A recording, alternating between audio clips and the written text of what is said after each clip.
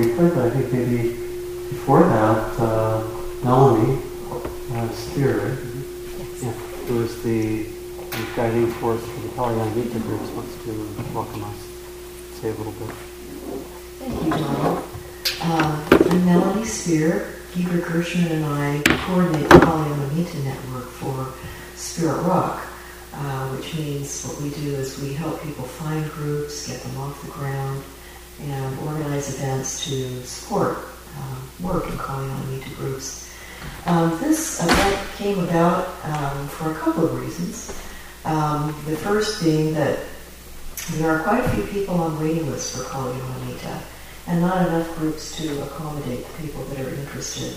We found that one of the main reasons that people don't feel they can join a group is because they lack the skills, perhaps the wise speech skills, to lead groups like these. And so we spoke with Donald, who very graciously agreed to lead the first workshop we had on the topic of wise speech in groups last July. It was so popular that people really wanted more. With Don. With Don Neal also. And so I'm very, very grateful to Don for leading us in this today. I feel that it's the kind of skill that's going to enrich our individual practices as well as our relationship in groups, our Polyamita groups, and all other group arrangements that we have. Donald is a guide and teacher for Spirit Rock in the Path of Engagement program, as well as having been a teacher and organizer for the Buddhist Peace Fellowship. And so we're very grateful. Thank you very much, Donald, for leading us today.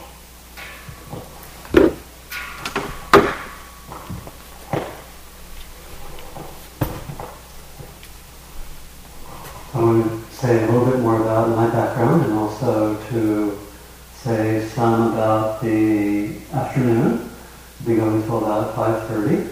And I'll also mention a few logistics, simple logistics. So I am a teacher here on the Teachers Council at Spirit Rock.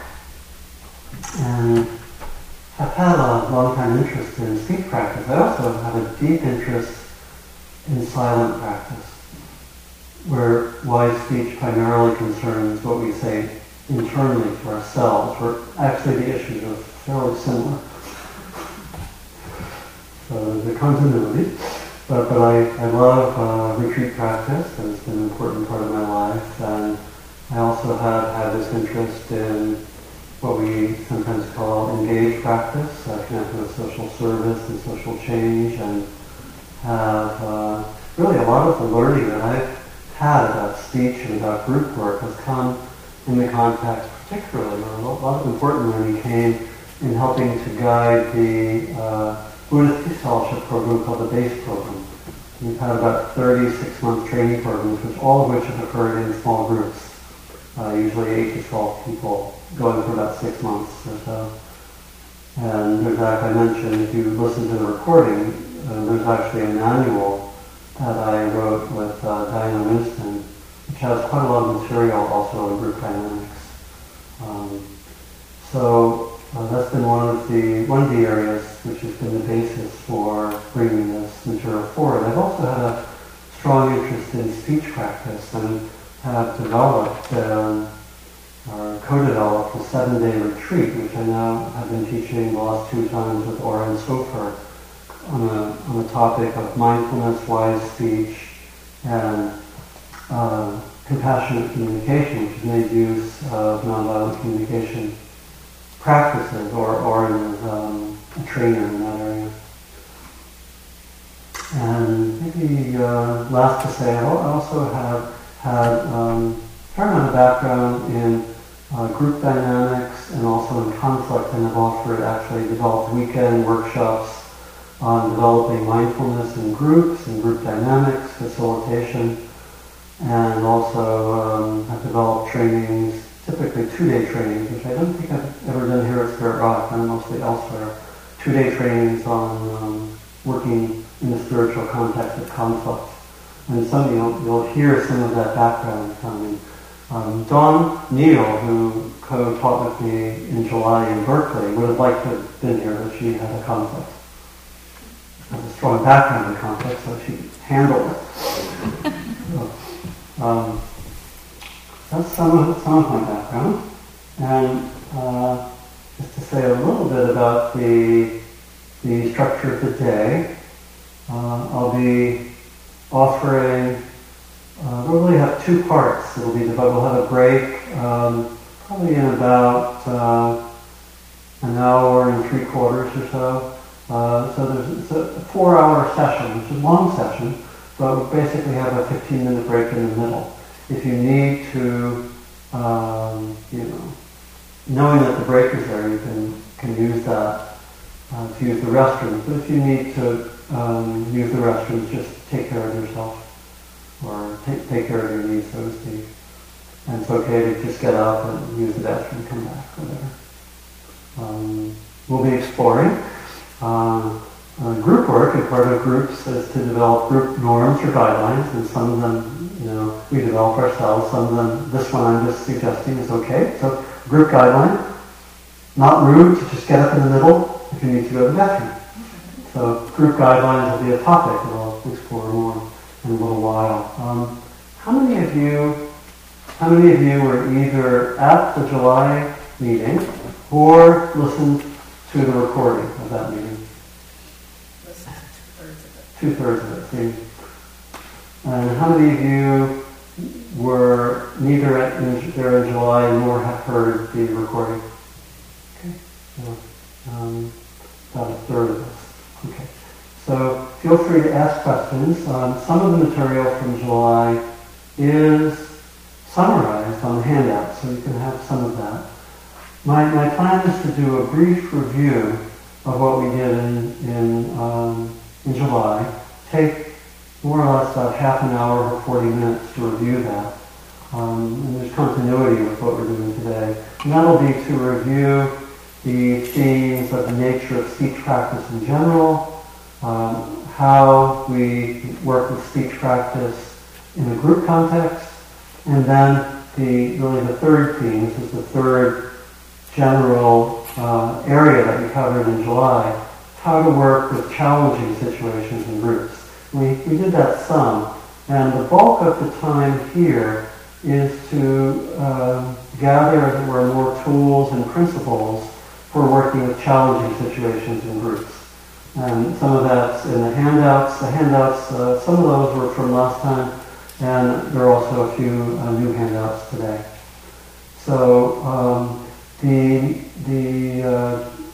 discussion before the break will be probably the first maybe 40, 45 minutes will be a little more didactic and just giving an overview, and then we'll go into exercises. The bulk of the time after the break, almost all of it, will be very short presentations followed by exercises and practices that we can take home and really make use of. So my hope is that we are strengthened in perspectives, principles, and practices.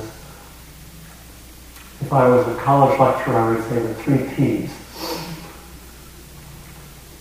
Okay. Principles, perspectives, and practices that we can take home that will be supportive to us in the context of our group work. So, is everyone intending to stay till 5:30? Is anyone not intending to stay till 5:30? Because that helps have us have a strong group container. And I'll also remind you just of a few logistical things, that if you weren't here when I made the announcement about the cell phone, if you have a cell phone, it's important to turn it completely off as if you were on an airplane, I think, so that it's basically not sending its signal to the tower to try to download information. My cell phone is back there where my shoes are, but it's on. Should I go for it? maybe in the break, I don't think it has the effect all the way in here, but why don't you just do it now? It's not very loud anymore. Yeah, why don't you just do it? I don't think that affects the recording. Yeah. And two other small logistical things. I think just to know, how many people are not familiar with being in this upper hall? How many of you have not been in the upper hall before? Okay. So just to say, during the break or even afterwards, feel free to walk on the grounds. If you walk in the back forest, we're just going to have a 15-minute break that you can walk. There are sometimes ticks, so look out for the ticks, but you can walk after we finish. Feel free to walk in the forest. But the reason that we're here is because there's a retreat that just finished this morning. There's no retreat starting tonight, so we have the luxury of this beautiful hall. There are water fountains in the foyer and also right outside the doors, and the bathrooms are just outside the doors. So any other logistical questions anyone has? Yeah. I just would like to make sure everybody has a handout. Yeah. You should have a set of handouts, and I made one more, which we'll get out in a little while. Okay, anything else of a logistical nature? Again, so there'll be a break in probably about an hour and somewhere between an hour and a half, hour and 3/4 from now. It'll just be one break in the whole 4-hour session. Okay.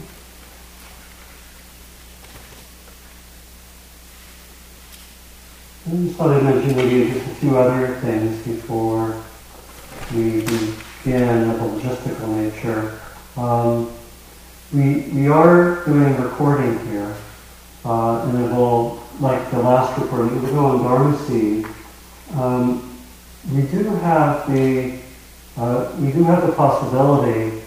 We have a handheld mic which we'll use at times. If you'd rather your comments, if they're of a more sensitive nature, and you'd rather it not go in the recording, if you don't use the mic, it won't go in the recording. And then I can give a kind of a summary for the sake of the recording that doesn't go into the details. So just to know that, and if there is something that goes on accidentally that you don't want to be heard by others, we can probably do some editing after the fact. But it's better if you just don't use the mic, if you have a sense that you don't want it to go on. I was thinking of having none of people's comments be on the mic, but I think it, sometimes it's valuable just to hear. So don't mention, if you're in a group and there's someone who's a problem in the group, don't mention that person by name unless you want to increase your challenges. How soon will it be available for downloading? Probably within a few days, typically. Typically it's done pretty quickly. Okay. So what I'd like to do now is to hear from you. And how is the setup? Would you rather be a little bit more in a circle to see other people? Any kind of a little closer. Why don't we form a little bit more of a circle here, Melanie? If we can bring the chairs and maybe have the people who are sitting on the cushion be part of that circle. That would be great. And bring the chairs so we form a circle. Yeah, that'd be fine for you there. And if you can, bring the chairs right up to not too so far from me.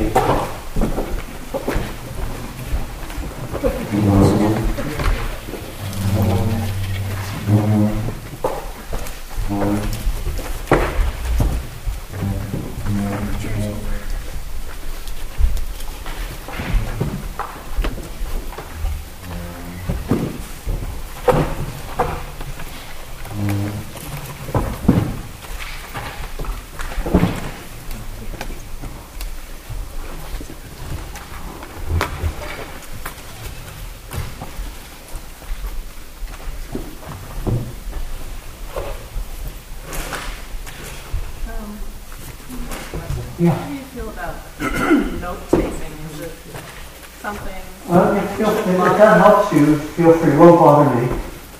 I'm personally a note-taker. And yeah, do what you need to do, but know that there's a fair amount of material is on the handouts. And yeah, feel free to take notes. Again, the first part now will be a little more didactic, and then the exercises will be the bulk of the last 2/3 of our time together.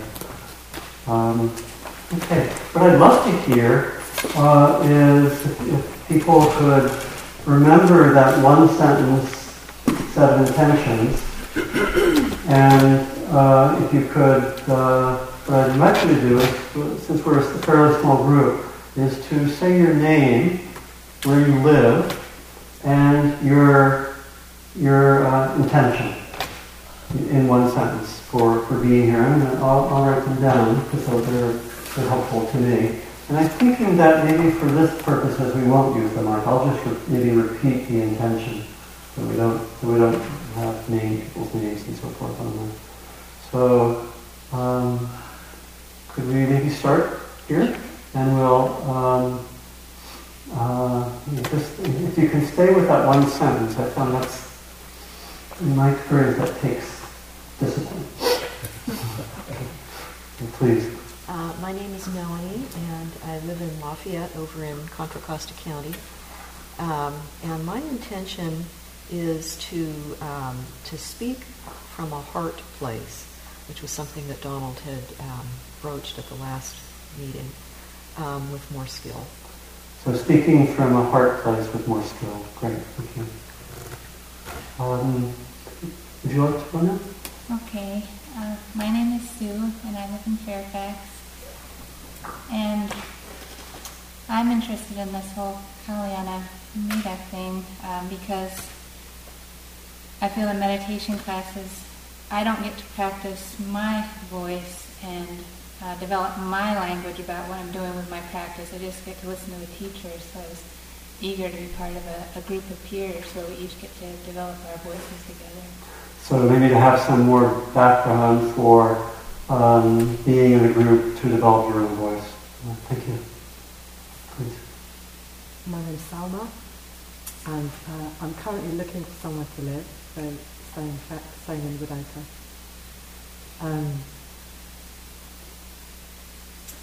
I was working as a group psychotherapist and teaching meditation in mental health, which I gave up to go on retreat for several months. And I've recently arrived in the area and deciding what to do. And that's what I'm saying. Yeah. So some information that may help guide you. My name is Catherine. I live in the East Bay. And my sentence is, my hope today is to come a little bit closer to really understanding what wisdom in speech really means. Yeah, great. To understand more what wisdom in speech means.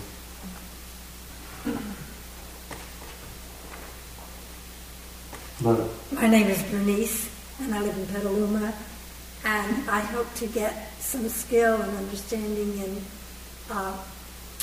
working with people and discussing issues. Okay, so more skill and working in the context of discussion. Right. Thank you. My name is Steve. I live in San Anselmo. And I'm interested in learning more about wise speech and compassionate communication and listening and speaking from the heart without getting triggered. Without getting triggered. And I've listened to a couple of the Dharma Seed talks where you've talked about wise speech before. Yeah. I find it very helpful, by the way. Thank you very much. You're welcome. So to learn more about wise speech, particularly when one might be triggered, be more skillful. Yeah. My name is Andy. I live in Sunnyvale. Before I live in Shanghai, I'm Buddhist. Learned meditation many years, but today I come here. I want to learn more mindfulness. To learn more mindfulness and here in the context of speech. Yeah. Okay, great. Thanks. My name's Bob, and I live in Palo Alto, and I teach nonviolent communication. Yeah. and I'm interested in hear a Buddhist perspective and how you teach it from that perspective. Yeah, very interested in the Buddhist perspective, particularly on that discipline called Nonviolent Communication, which in our retreats we do. Our retreats are called Mindfulness, Wise Speech, and Compassionate Communication, which brings in the nonviolent communication. I'll be going into that more. Thanks. Hi. And I'm George, live in El Cerrito, and I bumped into somebody at the airport who told me about wise speech, and that you had spoken on it, and that piqued my interest, and I'd like to learn about these perspectives and see how I could incorporate them into groups and meetings, from 2 people on to several.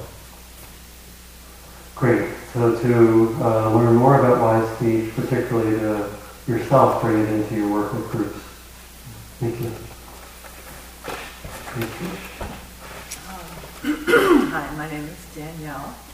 I live in San Francisco, and I'm contemplating possibly facilitating a Kalyamita group, maybe around healing our deepest wounds or something like that. Yeah. I don't know if I will, but I'm thinking about it. And also, I would like to, or I think it's time for me to join a group around, doing nonviolent direct action, possibly in the political realm. And so if I do that, then I'm sure I'll be involved in some strategizing and things like that. So I know that this is an essential quality to have in order to function effectively in those situations. Great. So if I could interpret that a little bit, to gather tools and supports for your own possible facilitation of a group and also generally acting with others. Okay. Hi, I'm Patrick from Oakland, and I'm interested primarily in being in a relationship with greater ease, and in this case, relative to speech. Great. So to be in a relationship with greater ease, particularly with a focus on speech. Yeah.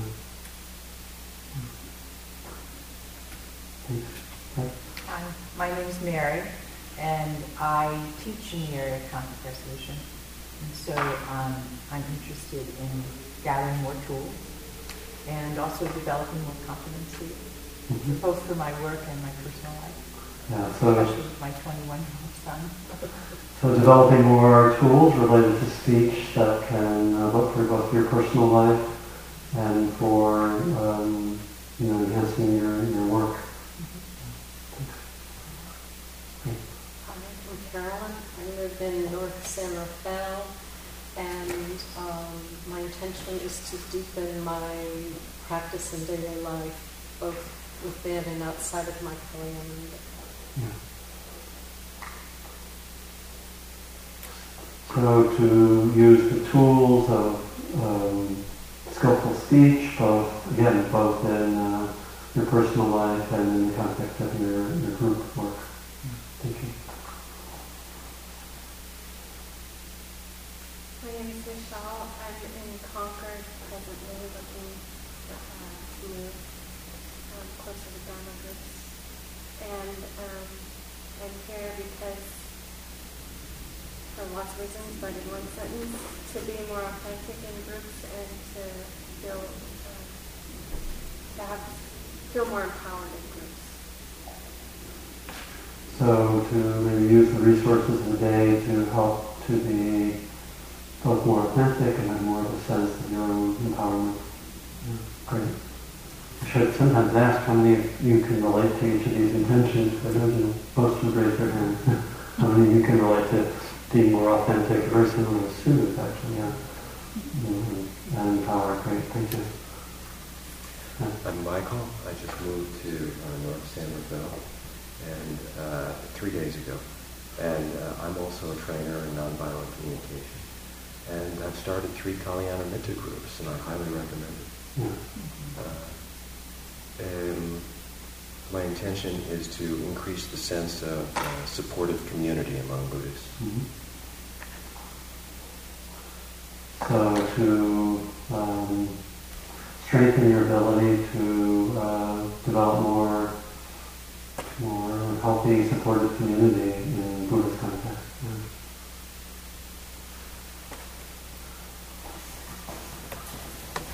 And my name is Donald. I live in Berkeley. And my core intention is to deepen my own understanding and practice of skillful speech, and to share it also, to share it outward and be supportive to others. So thank you for that. So I also know everyone's names. So we have Melanie, Sue, Selma, is that pronouncing it? Kathleen, Bernice, Steve, Ani, Bob, George, Danielle, Patrick, Mary, Carolyn, Michelle, Michael, and Bob.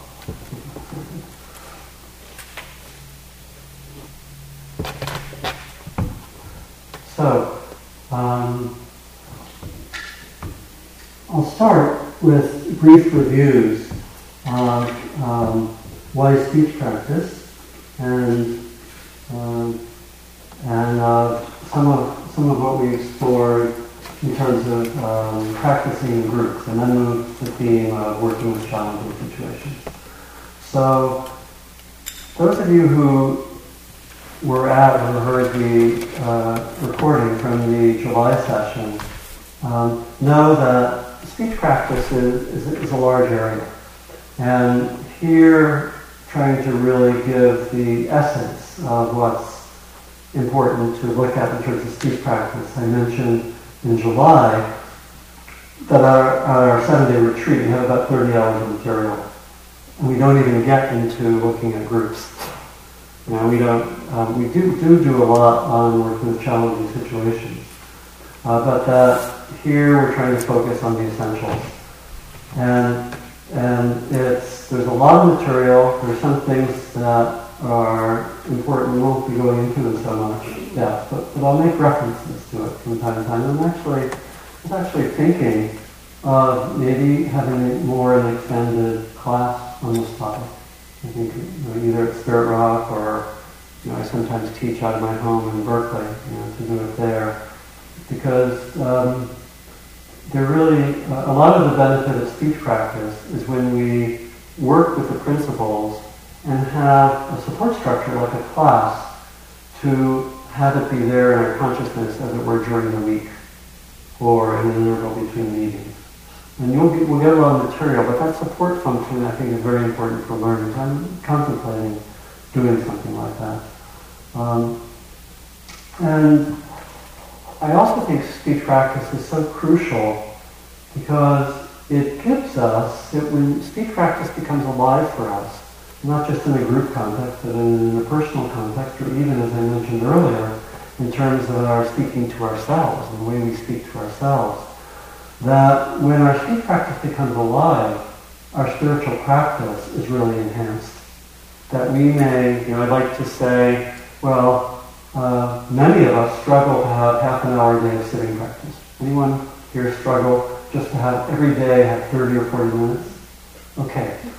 Your speech practice, if that becomes real practice for you, guess what? Hours and hours every day. Which can actually, in my experience, feel as alive, as focused, precise, methodical, whatever words we want to use, as being on the cushion. That's, for me, exciting, to have that vision of our ordinary speech, whenever we're doing it, being not just continuous with our time on the cushion or our time doing walking meditation, but also be its own practice in a way that in which we say, okay, I'm talking right now, I'm practicing. I think it really is crucial for those of us who are not basically meditating all the time, which I think includes all of us, or not doing formal meditation. Now, to have speech practice as a core practice, I find really, really crucial. And it can be a very, very strong and regular practice. So for me, when I am speaking, not all the time, but very often, there's like a click, and I say, okay, I'm practicing, and here are things to do, 3 or 4 things that help me to make that practice. And to me, that's quite exciting. And I think I don't need to say more about why speech practice is so crucial in terms of both bringing out beautiful qualities in life, like love, support, connection, interdependence, caring, compassion, empathy, and so forth. Skillful speech brings that out, as well as just being a beautiful way to be creative, in groups or in inquiries, doing actions, whatever. And that unskillful speech can result in deep suffering and can lead even to violence and to breakdowns of communication for long periods of time. So it's this very, very powerful aspect of our lives. A quote that I got from Sarah Sparling, who organized the first July meeting. This was from Socrates. The misuse of language induces evil in the soul. From over 2,000 years ago, almost 2,500 years ago, not sort of semi-contemporary of the Buddha. I'll make some other quotes later.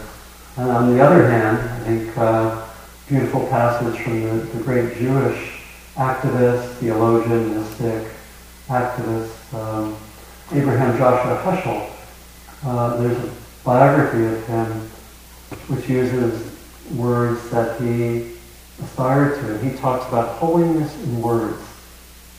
Holiness in words as an aspiration. That's quite beautiful. I think that's one way to frame what we're doing. So, a simple way to talk about the individualized speech, it was elaborated on at the July meeting, and it's also, I have also in the foyer a book that I did several years ago called The Engaged Spiritual Life, which has 2 long sections on wise speech, and a lot of this is in much more detail there. But essentially, what we most get from the original teachings of the Buddha are a set of ethical guidelines for wise speech. I think we need some other components that may have been implicit, not so explicit in the core text. But what we get from the core teachings of the Buddha are, in my mind, a set of ethical guidelines. And I have summarized those as 4. Different passages, sometimes they're 4 or 5, but they're fairly consistent. And they're talked about as being truthful, being helpful, coming out of a warm heart, and appropriateness, which is often talked about in terms of timing, sometimes talked about in terms of not having distracted thought, word used in translation sometimes as gossip. I think we can think about the negative aspects of gossip, which is just that it goes in all sorts of directions without mindfulness. It can go into negativity quite easily. That aspect, sort of the worst aspects of what we sometimes call gossip.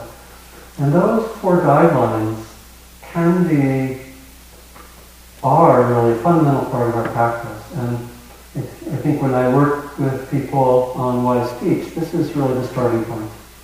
That we can orient ourselves, and these are more behavioral, I think, but they also can tie into mindfulness. They're more behavioral. They're asking us, what's there for me in my speech? Can I be truthful? Can I be helpful? Can I come out of a warm heart? And can I have good timing and in other ways can my speech be appropriate? And what's I think important about these teachings is that we need to have all 4 of them, not just 1 or 2. And so it's something always to check in on, and particularly in a difficult situation, these 4 guidelines can be of an immense help. Often, we may find ourselves just using one or two of them. In conflicts, often people will be very, very truthful, but omit the other three aspects. Right? So we can be, we can be very, very truthful in actually an aggressive and hostile way at times. I think we know that. It's possible to be truthful without having the other components. And we also have, you need to have all four. We can be incredibly truthful, deeply helpful, coming out of a deep place in the heart. And if we don't have good timing, it can be a mess. So it's interesting. You have to have all four of them. And it's something really to explore, It's something you can almost take these guidelines as mindfulness guides. Because just saying the guidelines doesn't unpack them. We don't know exactly what they mean or what they mean in certain situations, or there are certain ambiguities which can arise, right?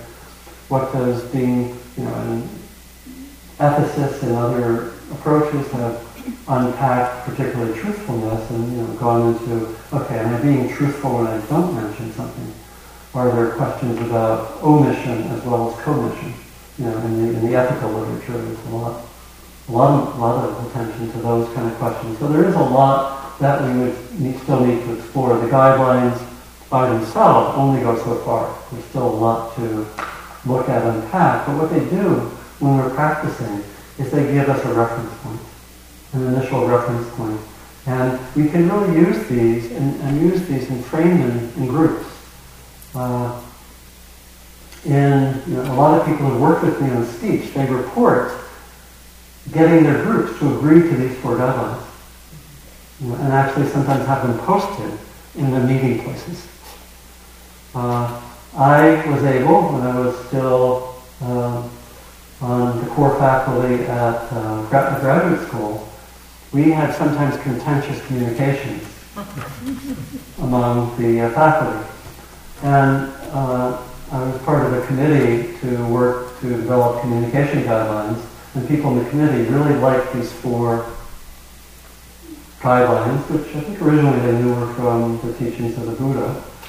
And the committee, and later the whole faculty, came to adopt these as the guidelines. And we would have these 5 or 6 hour meetings, and people would ask me at the beginning of the meeting to put on a marker board, put the 4 guidelines, and talk for 5 minutes about them. And we came to start every meeting in that way. Very similar to what in other contexts people sometimes do. When I was on the Buddhist Peace Fellowship Board, we would always start our meetings by looking at our communication guidelines together. So can be a very skillful way to work. I'll come back to that point. So these guidelines can be helpful because not just for looking at our behavior, but in the moment when we notice ourselves not being truthful or not being so helpful, they are like mindfulness bells. They can wake us up. If we make a commitment to them, they can really be these bells which ring when we're going into the territory of unskillful speech. So really very, very nice in that way. And we can use all sorts of ways. I mentioned last time, sometimes I'm in a group, in a meeting, in a group, and I have these guidelines right in front of me on a piece of paper. Or when I was working with a group on wise speech for a number of months, I think I told the story last time, I still have, right in my telephone, the 4 guidelines are right there. So sometimes I'd say to myself, it would be ding, truthful, hopeful, good heart, good timing, hello, no mood, part of the conversation. So that's quite important. We can also bring these guidelines in various ways into groups. And one of the main ways that we talked about working with wise speech in groups was through groups actually having guidelines that they work with. There could be the group as a whole, as in the examples I gave, could take on these 4 guidelines from the classical teachings. and say we commit to those, and have that be something that everyone has buy-in on, where that's a prerequisite for being part of a group. That could be wise at times. That was very helpful in the case of the group that I mentioned, because some of the so-called worst offenders had a very hard time when they were looking right at that marker board with the 4 guidelines. And people who never would have thought of it otherwise said, I'm not sure I'm following the guidelines, but here's what I have to say. And it was incredibly, I think it made a huge difference. I know in the case of those actual people. And hopefully in Kalyana Mita groups, everyone's more mellow than my unnamed examples. So, but the guidelines can be very, very helpful. Dawn last time mentioned a few of the most common guidelines.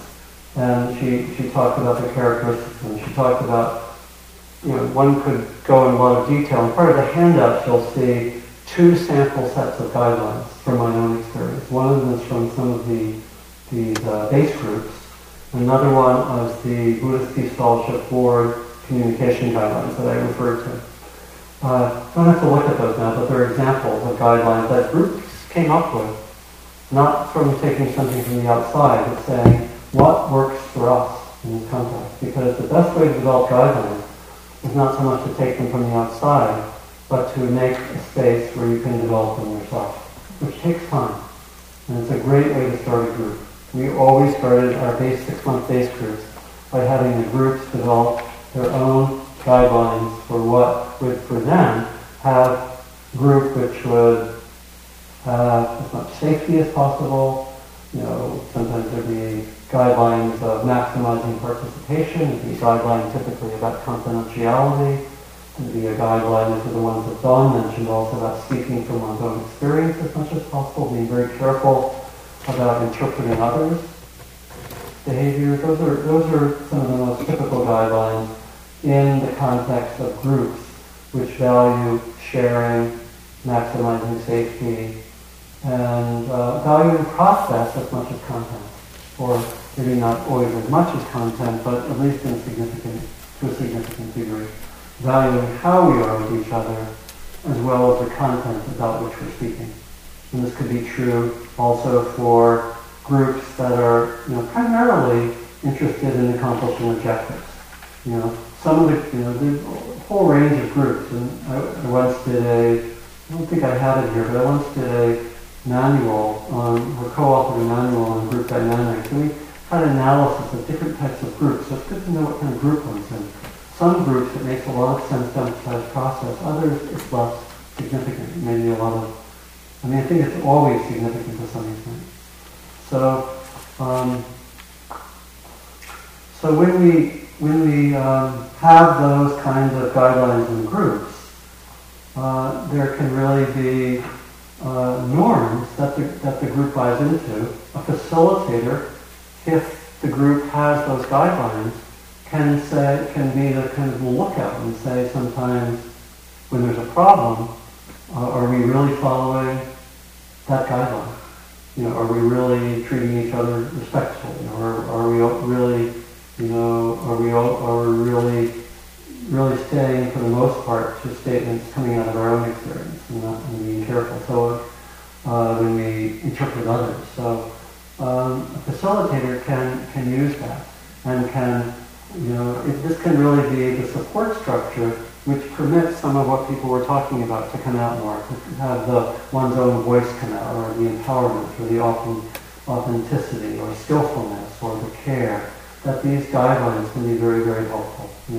And it's important to remember that the guidelines are an expression of our core intentions. That's why we have them. And there may be other ways to do it. Some groups might not need guidelines, but they might work with rituals or something like that. Because what's key is that finding ways to bring the intentions of heartfulness or compassion, careful listening, and so forth. And that can be done in a variety of ways. Some groups, it might be more skillful, if there's a group of a certain nature, to do a common ritual at the beginning, which embodies those qualities, maybe even without being explicit about them. So I want to suggest there are a variety of ways. The core is that certain basic intentions are embodied in a way which works for that group. Yeah. I'm just thinking with regard to the guidelines, for them to work within a group setting, wouldn't everybody have to have that shared value? Yeah.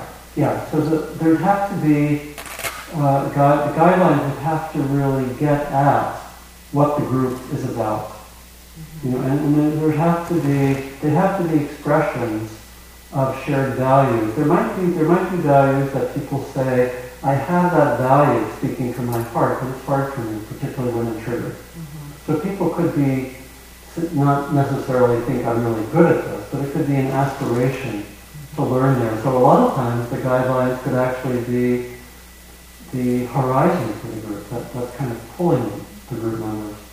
That could be there in a difficult time when everyone is forgetting it. Mm-hmm. I remember a story that I know from a friend, Martine Batchelor, who comes and teaches here every 2 years. Martine told a story about living in a Buddhist community in England called the Sharko community, which I visited a few times. And they were a residential community, and they had a lot of great practices and guidelines for connecting what they were doing with their practice. And they were having a fair amount of visitors come, sometimes for a day or two. And a lot of people were finding this really be a pain in the posterior. You know, however, they probably said it sometimes not so nicely. And they were all getting, what are we going to do? What are we going to do? You know, they were kind of losing their center a little bit. And then Martine tells a story and someone says, what about our value of compassion? And it was like everyone clicked, oh yeah, compassion. We want to have compassion. And it sort of gave space for them to say, well, maybe we can do some skillful things in terms of the visitors, but we really want to stay with that guideline or that value of compassion. And so the group guidelines, would be ultimately shared values, even if they're not fully manifested. Yeah, it's interesting. Yeah. And so another way to say this is that what groups can do is that they can have a support structure for having the group experience be continuous with their spiritual practice. That's really what this is all about.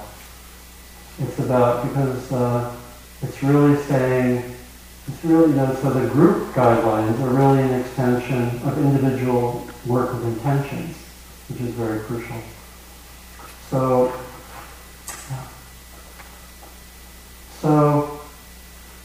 what about when we then bring our practice using speech in groups into challenging situations? So this is where we say, fasten your seatbelt a little bit. Well, we'll get into exercises a little while later, but I wanted to say a little bit in review about how we bring those kind of guidelines and that sense of individual practice into situations which are difficult or challenging, which is really the core theme of today, is how to do that. But you see, working on the foundational material, having guidelines for a group, having our individual speech practice become stronger is very, very crucial. I'll come back to that point in a little while.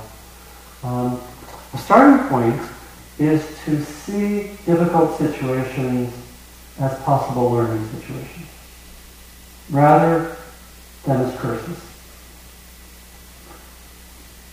All of us have conditioning that makes that hard. No matter how wise or noble we are, we kind of want things to be comfortable. And I know for me, it's taken a lot of learning exploration to sometimes, when a difficulty comes up, saying, oh, something new to learn. That's part of what I want to encourage for today. And again, a lot of us can know that maybe theoretically and know it in certain situations, but what would it be to take challenges as possible learning situations? And you'll find that is actually right at the crux of everything that will be explored today. And it's actually explicit in a number of texts. For example, one of the texts which is on the reading list that I gave for you is called Difficult Conversations. This comes out of the Harvard Negotiation Project. The same people who were responsible for that work on conflict called Getting to Yes. Roger Fisher is the main author of that. Those of you doing conflict know it's kind of the Bible of all of conflict resolution work. And this is quite a nice book. And they basically, again, one of their starting points is to learn better to take a difficult situation as an opportunity for learning. I think what's their language that they use? They talk about it as a learning conversation. That's the language they use. And even more than that, I could say that, and I think we probably know this from our own experience, that difficult situations and difficult communication situations not only can be times of learning, but that they actually, if we really follow them in a full way, can actually deepen our connections, can deepen trust, understanding, skillfulness, and so forth in the group. And can actually, again, those of you who do conflict work know that a very well-known and really central approach to much of the conflict work is taking conflicts not just as a learning situation, but something that can lead to so-called win-win or both-and resolutions. In other words, it's a creative process, and something beautiful and better can come out of attending to conflict or attending to difficulty. I think we know this probably from our close relationships. How many of you can remember a situation where you've been in a difficult situation with someone close to you, which has maybe at times been painful, and when you've worked with it well, the relationship is deepened? How many of you can think of times like that? I can think of situations where we have to really say, okay, this is what I experienced, and it becomes more intimate. You hear someone for half an hour say, this is what was happening internally for me in that situation, and then the other person does it, I do it, and if there's the goodwill and the wish to connect, that can actually lead not just to knowing the other person better, but developing a history of shared successful work with conflict, which incredibly deepens relationships.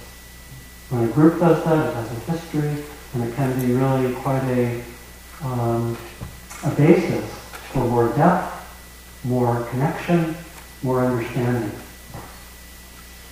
Remember, that goes against much of our conditioning. Conditioning which says, oh my gosh, a problem, and our body tenses, and we go into, as we know from certain work with conflict, we go into either freezing, being paralyzed, or freeze, fight, or flight. Right? We can know that from all of the work. Those are our conditioned tendencies in difficult situations. And so, a few words from Buddha sources on this. The 8th century, Shantideva, who wrote A Guide to the Bodhisattva's Way of Life, which is a guide to the way of life of someone committed to awaken for the sake of others. He was saying this about conflict. Therefore, just like treasure appearing in my house, without any effort on my half to obtain it, I should be happy to have an enemy. Or you could think I should be happy to have, be in a conflict, for this assists me in my conduct of awakening. Just like treasure appearing in my house without any effort on my half to obtain it, I should be happy to have an enemy, for he assists me in my conduct of awakening. That's our taking it as learning. Or there's a passage from a famous text of the Buddha, where I have it right here. This is from the Majjhima Nikaya 21, which has a famous passage. And he says, he's really saying, until we really get tested by difficult situations, we don't really know how deep our understanding or our skill or certain qualities are. This is from that text. Some practitioner is extremely kind, extremely gentle, extremely peaceful, as long as disagreeable courses of speech do not touch that person. But it is when disagreeable courses of speech touch that person that it can be understood whether that practitioner is really kind, gentle, and peaceful. Kind of a challenge, right? A challenge. So that's a great starting point. Another starting point for looking at difficult situations is to see that what defines a difficult situation? It's basically when I'm triggered or someone else is triggered. And by triggered, I mean becoming reactive, having an intense reaction of mind, body, and heart that goes someplace where we're more or less caught up in our conditioning and habitual reactions. And that's what makes difficult situations difficult. You know, I did a series of talks a few years ago called The Dharma of Difficult People. And at a certain point in teaching and reflecting on this, it occurred to me, what defines a difficult person? How do we define a difficult person? And the answer that I got in a moment of blazing insight into the totally obvious is that what a difficult person, how do I define a difficult person? A difficult person is someone that I have difficult experiences with. Get the change of perspective? What do we do typically? Difficult persons are objectified, they're the cause of the problem, they're to blame, I'm just innocently here. Just be innocent. And the other person is the problem, right? That's why we call them difficult people. So in teaching it, I had difficult people in quotes. And that's a really important change of perspective, because that means, and this is really perspective of practice, it means we look at our experiences when they're difficult. And that's going to be a key shift of perspective for the whole rest of the day. That it's really, the invitation is, when there's a difficult experience, not just exclusively, but at least partly, turn the attention inward. And a large part of skillful work with difficult situations is to learn how to be skillful when I'm feeling angry, irritated, fearful, sad, grieving, when I'm having thoughts, blaming thoughts, judging thoughts, and so forth. How can I be skillful when those kind of experiences are occurring? And if we could answer that question and be skillful, that would be a large part of responding. And a lot of what I'll be saying for the whole rest of the day are really footnotes to that basic perspective, so to speak.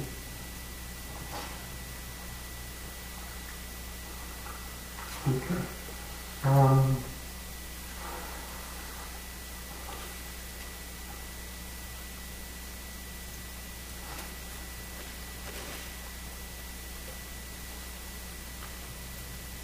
Just a few more words, and then we'll do an exercise together.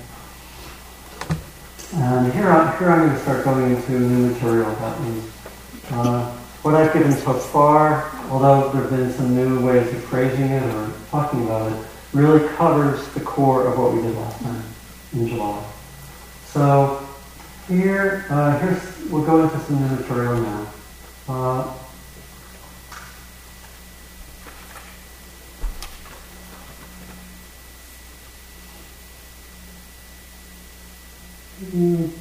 One further perspective. I don't know if I gave this in July. One further perspective on practice. And it really follows from what I just said. In the context of groups, it's very, very helpful to think of there being different aspects of practice.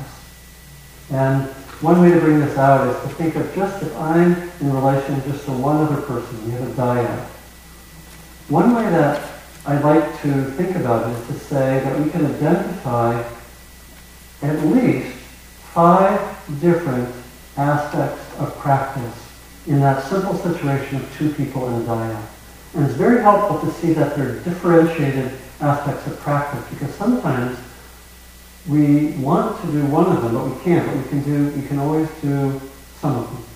So here, and once I say this, it'll be kind of commonsensical, but I think it's very helpful to make this differentiation. So first, when I'm in a dyad, I can always look at my own individual experience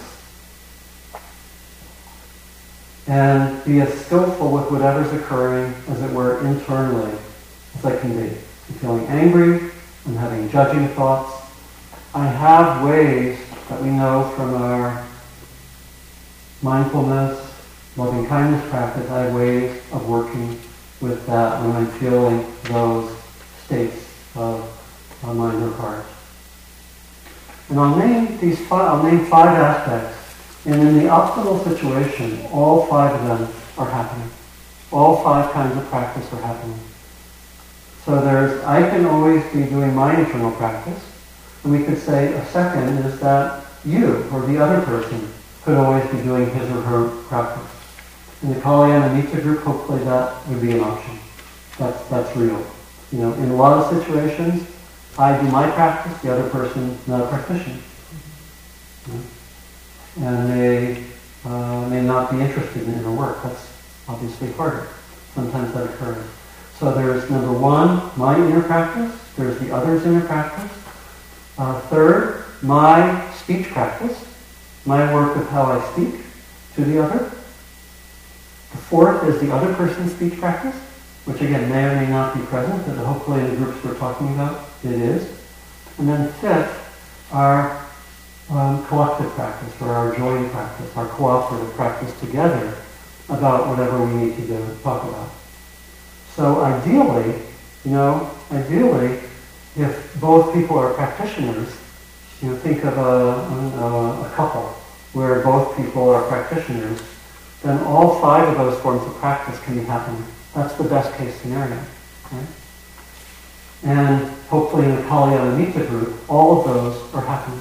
Or in a Buddhist-based group, all of those can be happening, even if we forget about them at certain times.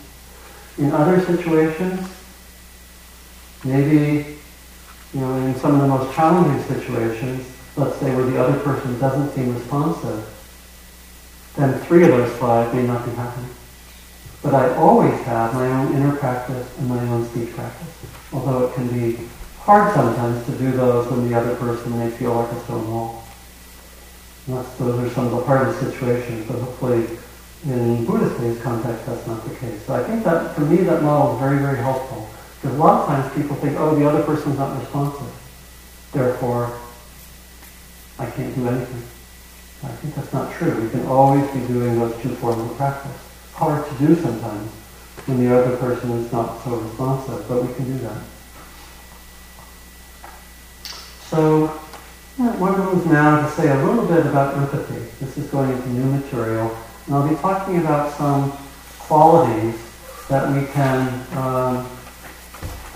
work with that really expand our capacity, from what I said, to work with difficult situations. So I'll talk maybe 10 minutes about empathy, then we'll do an exercise together. And that'll be kind of really the end of the more didactic part. So, okay. So, developing empathy is one way of talking about how, develop empathy as a basis for speech is one way to talk about how to bring heartfulness into our communication. And empathy is mentioned as a core quality. It's very central in the teaching on nonviolent communication, right at the heart of it, really. And it's very central to the Harvard Negotiation Project work on difficult conversations. And it really is that quality of being actually interested in other person's experience. If you think of a dyad, it's being interested in the other person's experience and wanting to actually know what is there for the other person internally. And it's a very crucial capacity in a conflict or when there are difficult circumstances that come up. And so training in empathy outside of the time when there are conflicts is crucial. It's a beautiful quality to develop. And it's the capacity, really, again, to be interested in the other and to be able to tune in almost somewhat intuitively into what the other person is feeling, especially. Feeling and thinking, but especially what the other person is feeling. And really what's important to the other person. I was thinking about it in a few ways, that it's actually, in a Buddhist context, I think developing empathy is also very related to cutting through a fixed sense of self. It's related to the teachings about not self, or the criticisms of this independent, separate self. That when we're in empathy, there's a sense of connection and much more a sense of interdependence. There's not a solid, separate self so much. So I think the teachings and practices of empathy go right to the heart of that core Buddhist teaching. It's also really significant in difficulties or conflicts because what tends to happen when I'm in conflict with another person? Let's suppose I'm in conflict with Michael. Looking at her benevolent faces, that would probably never happen. But so let's suppose that we're in conflict and we're both reactive. What's the nature of two people who are reactive towards each other? Anyone want to say? I feel separate. Yeah, we feel separate. Am I going to tend to be empathic towards Michael? Want to really know what he's feeling? Be antagonistic. I'll be antagonistic. I'll be polarized.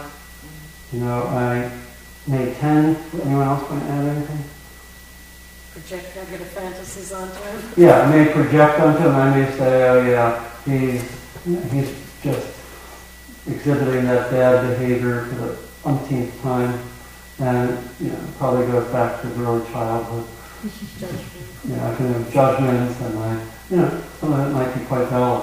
In the case of Michael, I know that some of what I just said is.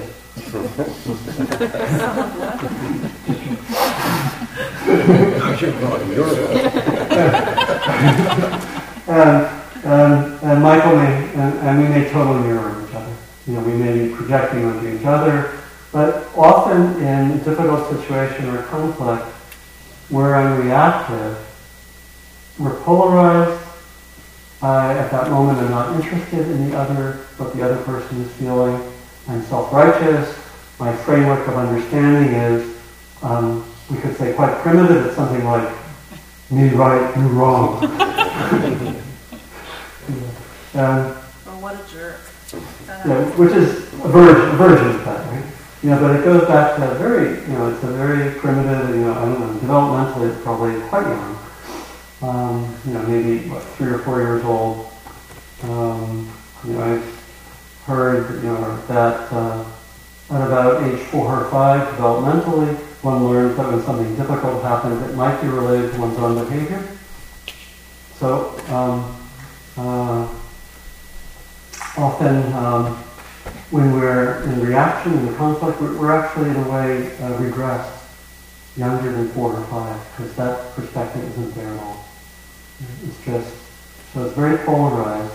And so having a practice in which we actually at least intend to develop empathy towards the other completely goes against the basic dynamics of reactive conflict or reactive difficult situation.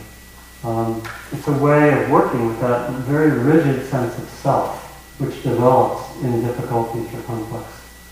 A kind of empathy practice. It's really a way of resting in the heart more.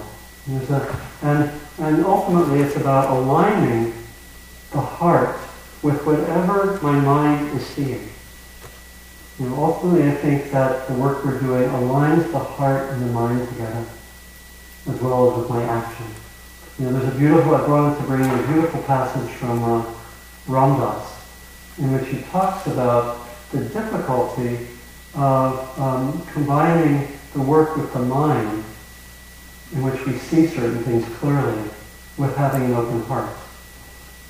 And how it's very hard to bring those together. Sometimes in a conflict, the mind may be the judging or blaming aspect, and we're not in the heart. We get pulled, the mind and the heart are separate. Or I might be really with the heart but not have my balance.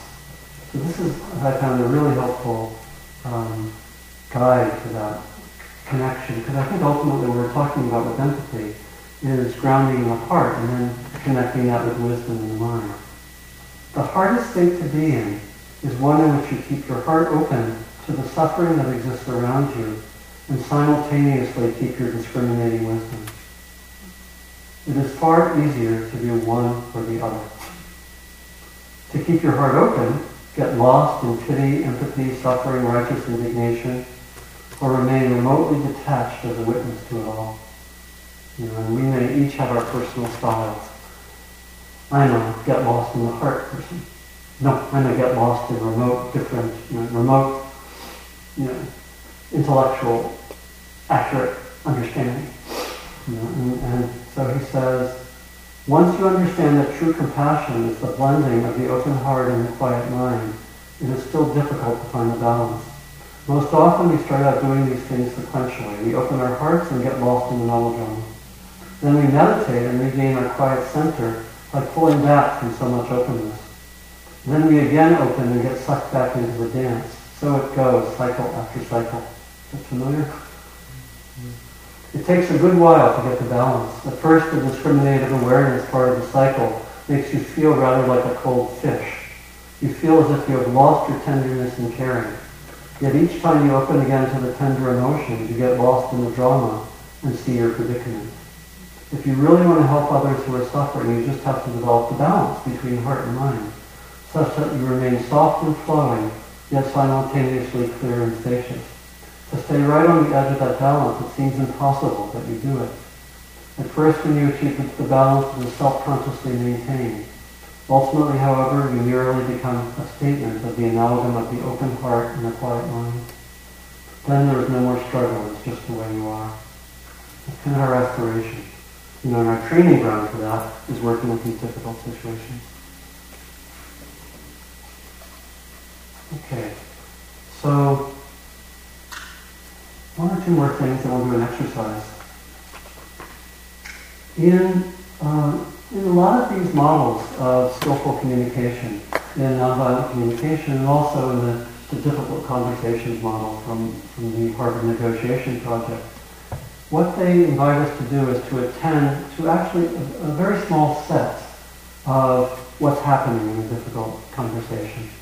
In nonviolent communication, this is there on your handout, you don't really need to look at it so much now that the material's there.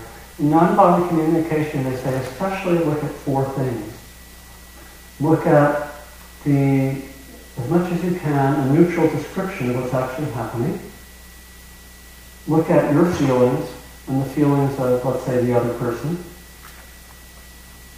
Look at your underlying needs or interests or values. What's really at stake for you in the situation? What's at stake for the other person? And then in the nonviolent communication model also says, can you formulate what you want as what's called a request? I won't go so much into that here. I'll mostly focus on the second and third here, which is really the core of empathy, which is, can I tune in to the feelings, both of myself and of the other? And can I tune into what I sense, and require some interpretation sometimes, as the deep underlying interest or needs of the other person?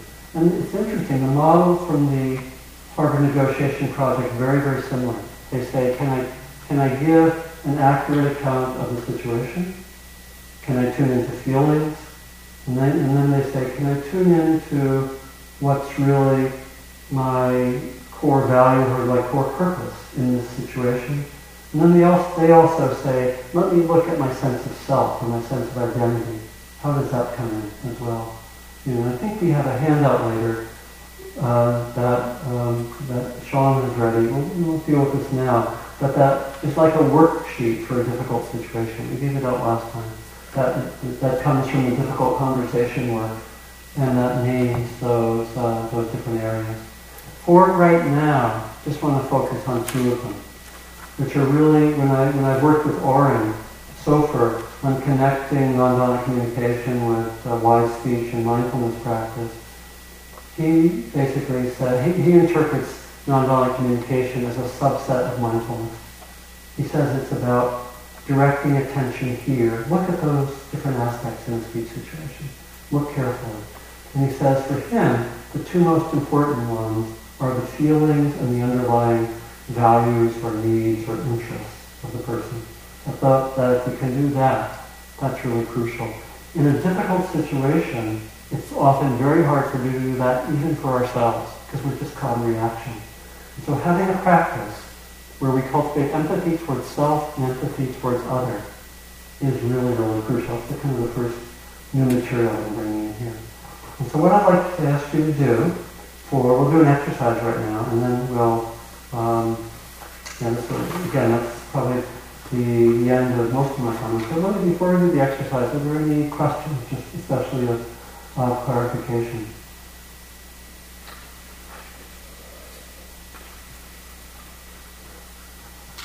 I'll be bringing in later some of the other aspects of love. I'll be focusing after our break, particularly on how we work with our narrative or story accounts about a situation. It's also very, very crucial. Okay, so let's go into groups of 2 people right now. You might just want to turn to the person next to you and move your chair, introduce yourself again, and form a group of 2 and await instructions. It looks like, Kathleen, if you want to work with Sue, that would work. So introduce yourselves and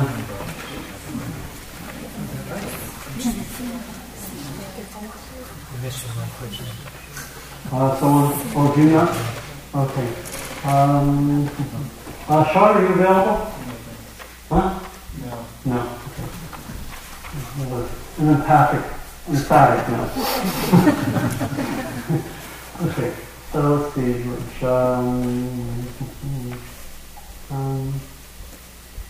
Maybe you can do it with me. Okay. Okay. So if you can bring your chair up here.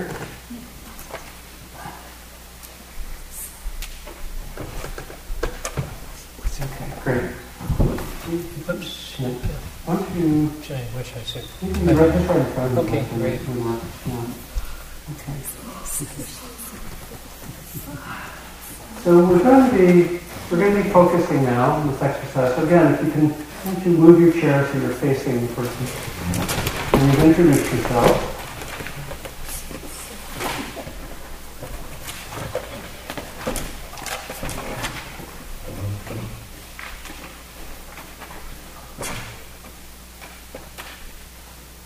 We're going to be doing a very simple exercise related to tuning in to the other person's feelings and underlying value or purpose or need. For those of you who do a lot of NVC, this will be very, very familiar.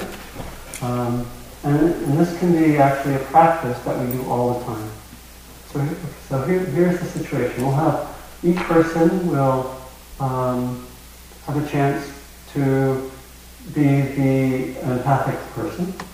And the exercise is this. Each person think of a situation or think of something recent that's been significant for you.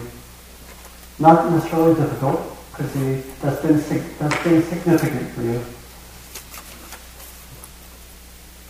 That's has a really significant meaning for you. And just go into yourself and think about something. And so this would be something that you're willing to share with another person. It doesn't have to be the most significant thing. Think of something just in the last 48 hours. Let's do that.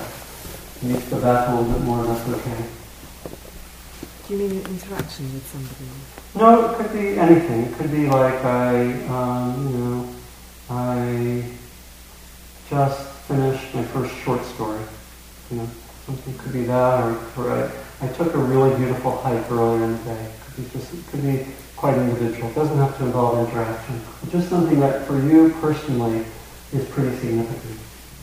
It could be a difficult situation, more negative, could be more positive, that doesn't matter. So just go inside, and this should be something that is simple, that you can talk about in a minute or two. Just go inside and think about what you'd like to talk about.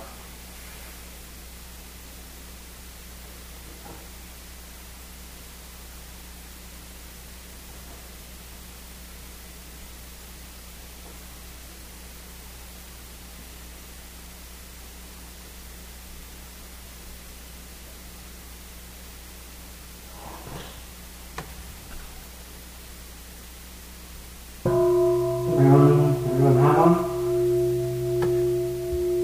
Anyone need more time? Okay. We'll have one person go at a time. Why don't you choose one person will be talking about that significant experience or significant happening, and the other person will be listening. And the other person will be intentionally trying to be empathic. So once you decide within each group who wants to go be the first speaker.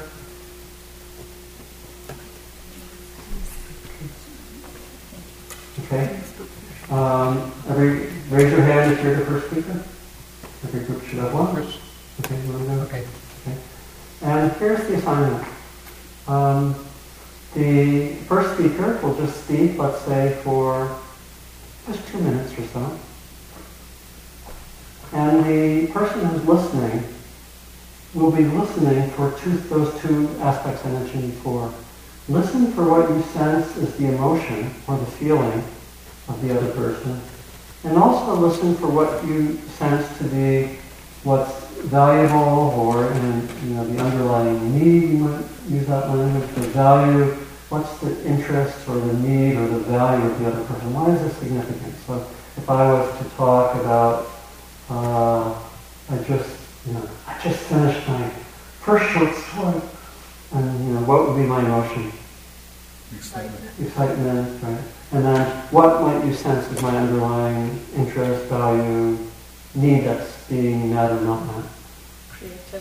Creativity. What else? Maybe self-expression, maybe completion, something like that. So that's what we're being asked to do. Just keep it really simple. But and know that in both cases you are doing your best. In a sense, it's a guess. That we're not telling the other person this is what you're feeling, but when we would come back and report being empathic, we would say something like, "I'm sensing that you're this way, and my guess is that is because of this value," or something like that. So we're really not telling the other person the way things are. It's quite important when we come back to difficult situations. But we're trying to tune in, and we're admitting that we don't have the same access as the other person. But on the other hand, we're pretty, brain research shows that our limbic systems are connected actually, right? That we're actually, when we're fully open and operative, actually our emotional systems are pretty unified. Brain research shows that in quite interesting ways. So it's, but of course we're not always so open for development. So, okay, everyone clear what to do? Yeah, sure. You mean that we should not talk about a feeling. We should just describe a situation and not say, this was very challenging today. Or just you could say, generally not to, you want to let the other person try to be empathic. You could say it's challenging, and that's not an emotion. But to not just say, maybe, not just say, I'm really angry about what happened because it totally violated my value of this. we want not to go there. So when person say, I'm sensing you're really angry. Imagine you're really dying. So, good question. Thank you. Everyone ready to go? So it's going to be pretty brief, just 2 minutes, and then I'll ring the bell at 2 minutes, and then the listener would say something like what I said, would say, and you could talk for probably not much more than a minute, just saying, I'm sensing that you feel this, because I imagine that you value that. Okay. And then for the person who is, here's another piece, for the person who is the speaker, don't right away tell the person that it was right or wrong. Okay? But go internally a little bit and see how does it feel if the person actually was really accurate. What does that feel like? Or if the person wasn't accurate, what does it feel like internally? And then after you've done that, then you can say, okay, yes, this is the way it was. You know, you really tuned in, or whatever you want to say. So the whole thing is going to be about 5 minutes, pretty brief. I'll ring the bell after 2 minutes or so. That will be when the listener will do the hopefully empathic statement. Okay. Everyone clear? So let's just first set your intention for being empathic as a listener, as a speaker, what you'll be tuning into.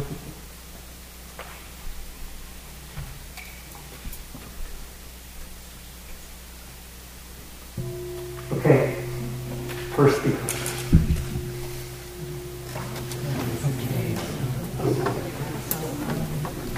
Yesterday, I went up to Target of a colleague who I've known for 3 years, and went up and joined the celebration that they were having. This is in a court of youth, and another colleague came from Visalia. I picked up at the train station. We had a great dinner and festivity, and we stayed overnight at the retirees' hall. We sent lunch came over. We just had a great time chatting about 30 years ago, how we get into this work. It was really very meaningful, and I came back yesterday, I could just say, wow, that was really great. At first I didn't know how staying in this house would be, because I said, gee, I'll snore, I have to get up to the bathroom, how's it going to work out? But it was just great. It was just a great chance of kind of a little bonding thing that we don't usually get in our line of work, because, we're in meetings or stuff like that. So it was really a great feeling besides celebrating. So if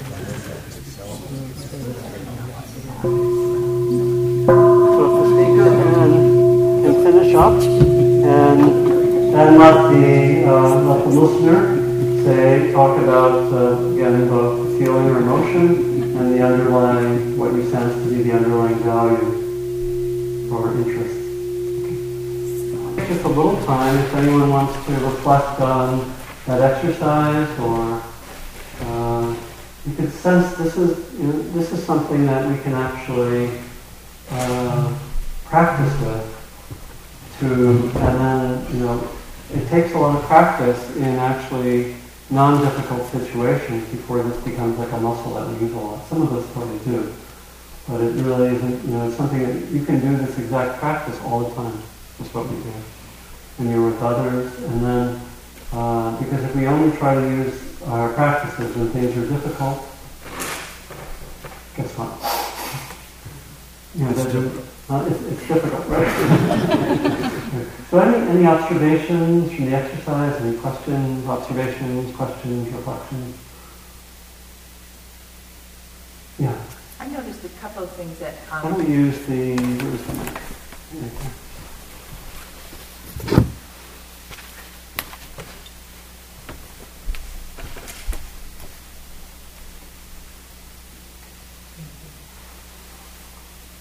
I noticed that initially, I've had really practice at listening in my life. Yeah.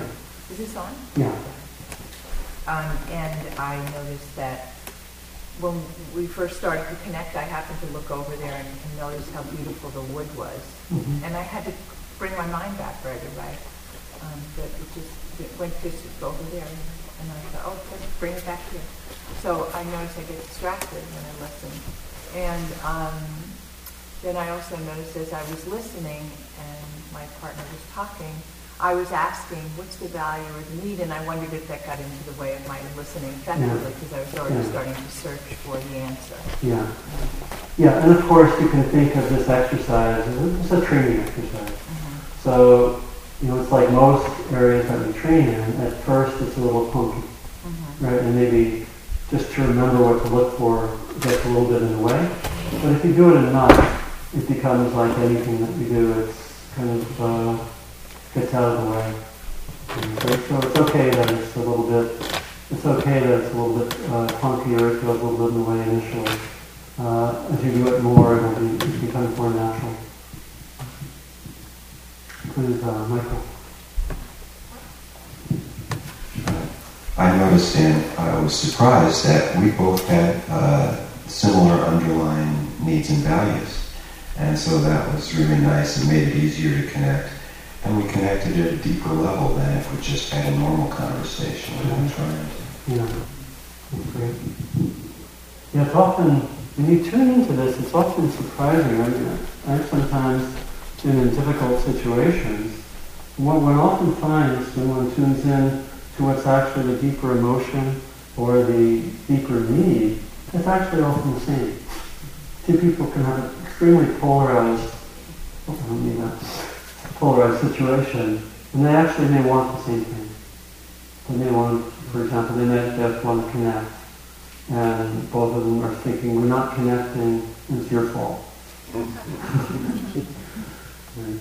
So that often surprises when you tune in there, and often the emotions can be very similar.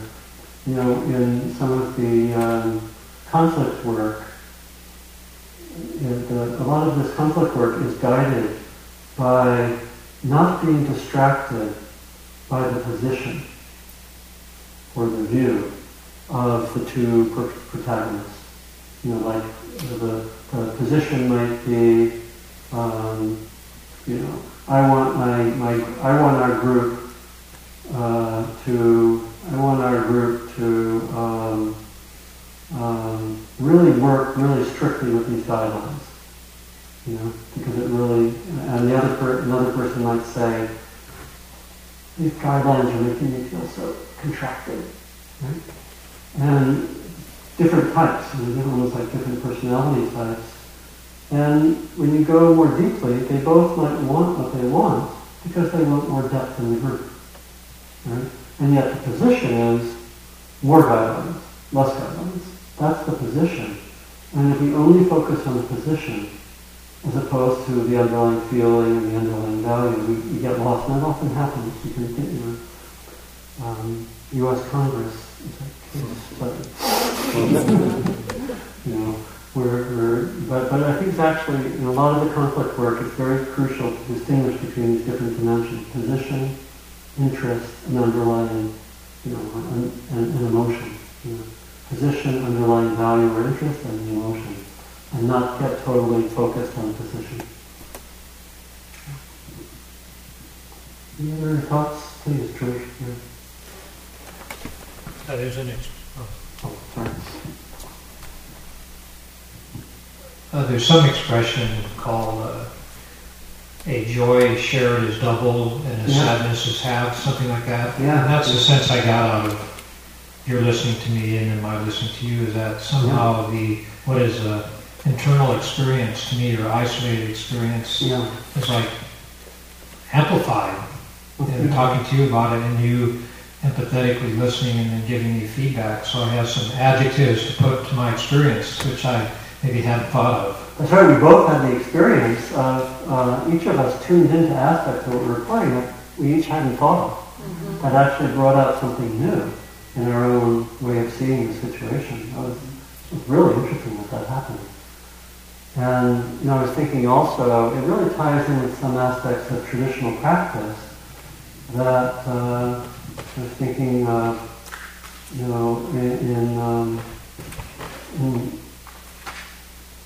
in the practices of the different practices of the heart in traditional practice. There's loving kindness practice, there's compassion practice, there's what's called sympathetic joy practice, and there's equanimity. The sympathetic joy practice, we tune into the joy of others. And actually it enhances my joy when I do that. The Dalai Lama has this famous statement. He says, when I become more joyful because of the joy of others, my chances for happiness and joy are multiplied by 6 million. Yeah. Or 6 billion. Interesting perspective, right? Of course it goes the other way. That my chances for pain are also enhanced. But very interesting. I like that quote, that joy shared is doubled and pain shared is half. That's beautiful.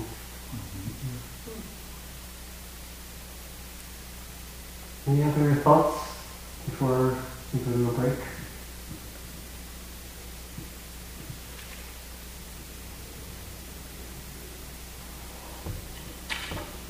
Maybe just a few other words about this as a practice.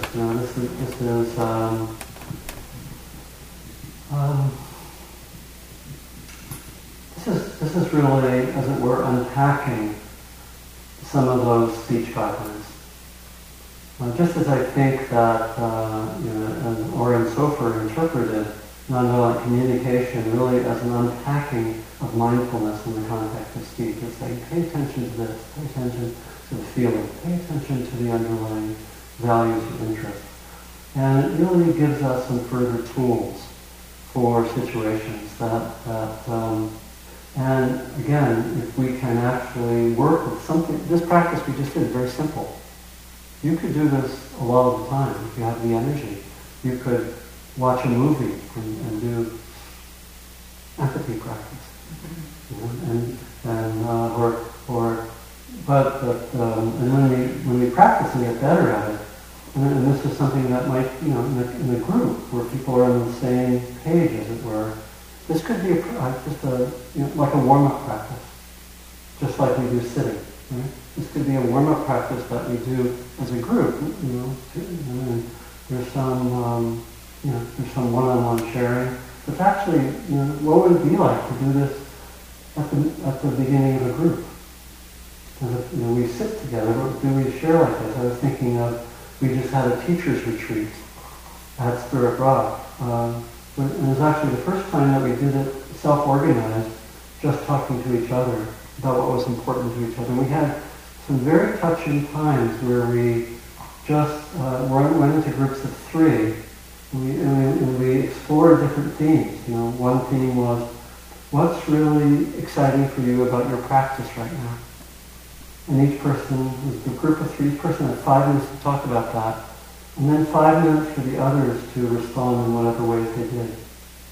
And we did it for half an hour. And my sense of the other 2 people, I had never heard that from the other 2 people. And my connection with them was significantly deepened. It doesn't take much time, but it's kind of a variant of this practice. Very, very interesting. And it also strengthens that capacity for empathy, which, what the context today is that this is an incredibly valuable tool when they're difficult situations. Because what would it be like to go to the person we have difficulty with and try to say, what's this person feeling? And what's the underlying value? As opposed to going to the polarized, reactive position, which is so common. So, very simple point, really, but a challenging practice, right? But if we get the empathy muscle strong, we'll tend to do that in a difficult situation in life. And we'll build on this in what comes after the break. Yeah, maybe last comment. One of the things I noticed was that after this little exercise, I experienced myself much more present here in the room and connected with myself, and more energy. More weight. Yeah, great. And some of that was just because you were mostly more receptive, when I was talking, no matter how scintillating my comments may have been. There's something about just being more active, but it also had a lightness to it, like what I was saying. Well, part of it was being more active, but the other part is just, I guess, exploring what was really alive for me. Yeah, great.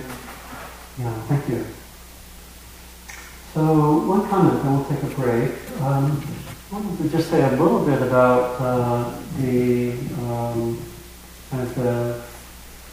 economic basis for today. We'll talk a little bit about Dharma. How many of you are very, very familiar with Dharma? And how many of you less familiar with Dharma? So,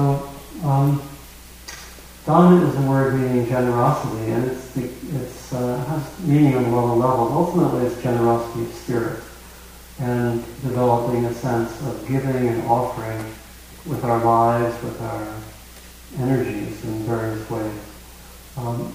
One of the ways is more economic, and here at Spirit Rock, we try to have the economics be grounded in Dana as much as possible, in generosity. In Asia, if one would go to a monastery, as I've gone to in Thailand, and stay there, there's no bill. It's just everything's freely offered. The teachings are freely offered. One can stay at a monastery, it's freely offered. And then, what's been worked out over 2,500 years is that, in Southeast Asia, for example, the village people, typically monasteries would be built around villages. And the village people for 2,500 years have supported the monastery in various ways, including in most parts, also actually for many monasteries, monks and nuns would go out at dawn and be given their food for the day. So it's quite a developed system there. In developing Spirit Rock and other centers, we've tried, rather at times imperfectly and at times awkwardly, to try to do something like that. It basically doesn't put the teachings in the marketplace. Doesn't have the teachings become a commodity. As we know, a lot of spirituality in this culture is a commodity. As is my book out there. I have to ask you to buy it if you want to. In Asia, that's in monasteries, which is giveaway books. So I won't go into that so much, but just to say that we've tried as much as we can to have that spirit, and so there are some centers where everything is freely offered and all support is freely offered. There are some centers like that. I teach sometimes at the East Bay Meditation Center in Oakland. I teach sometimes at the Insight Meditation Center in Redwood City. And those centers work with that model. And here, maybe because Spirit Rock is bigger, it's a little bit of a mixed model, but there's basically a non-profit budget, and all the fees are set to make that balanced budget. But the fees are meant to keep the place going, and there are never any costs specified for teaching. And there's always, when we teach retreats, we get nothing. And for today, actually, this is on a fully available basis. As you may know, most events at Spirit Rock, there are fees. If you do the day-long down there, there'd be a $50 fee or something for it, and then you'd be invited to do Dana on top of that. And this event, because it's for Kalyana Nita, there's no fee. Everything is offered freely. And also the economic basis is I'm not paid anything for this. And there's no fee that I receive. And more or less that system has more or less worked. And it is imperfect in a lot of ways. But for today, what it means is that if you wish, there is a chance to support both me as a teacher and Spirit Rock. And the way it works for today is there's a basket out on the table, and you can offer Dana. I think it is going to be split 50-50 between me, Dana, and Spirit Rock. So that's the arrangement. And any support is appreciated. I'm living almost entirely from donations that I get, which permits me really just to continue what I do. And then just to say, out on the table, I do have copies of the book, which has material on my speech. You can take a look at it. And also my teaching schedule and a few upcoming events. And one on working with judgments, which is taking place in Modesto, away from here. And then also, if anyone is interested in doing a retreat soon, I have a retreat that I'm not offering, that John Travis and Heather Sunberg are offering, which are wanting to do a retreat at the end of September. I think they have a few spaces left. It's a totally Dana retreat. So I'll have some flyers for that. My teaching schedule, if you want to stay in touch with me, I have a sign-up sheet. I send an email out about 3 or 4 times a year. So if you want to do that. So those are announcements. So we'll take about 15 minutes. And this block, that means we'll come back at 4:05. And we'll go almost immediately into a bunch of further exercises that will develop different tools we'll start going into the more challenging situations and use our tools. Okay. If you have any questions about Donna, you could just come up and... Oh, very short 15 minutes. 14 minutes. Very short. Is there a time warp in here, Sean? Yes. Very short 15 minutes. Every Sunday. Dawn or there are a lot of people who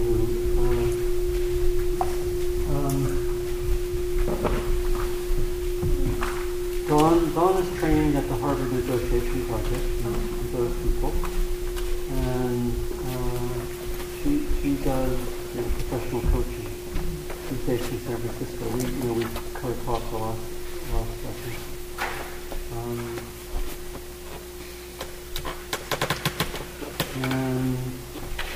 And there are a lot of good people nationally who work with conflict and mediation.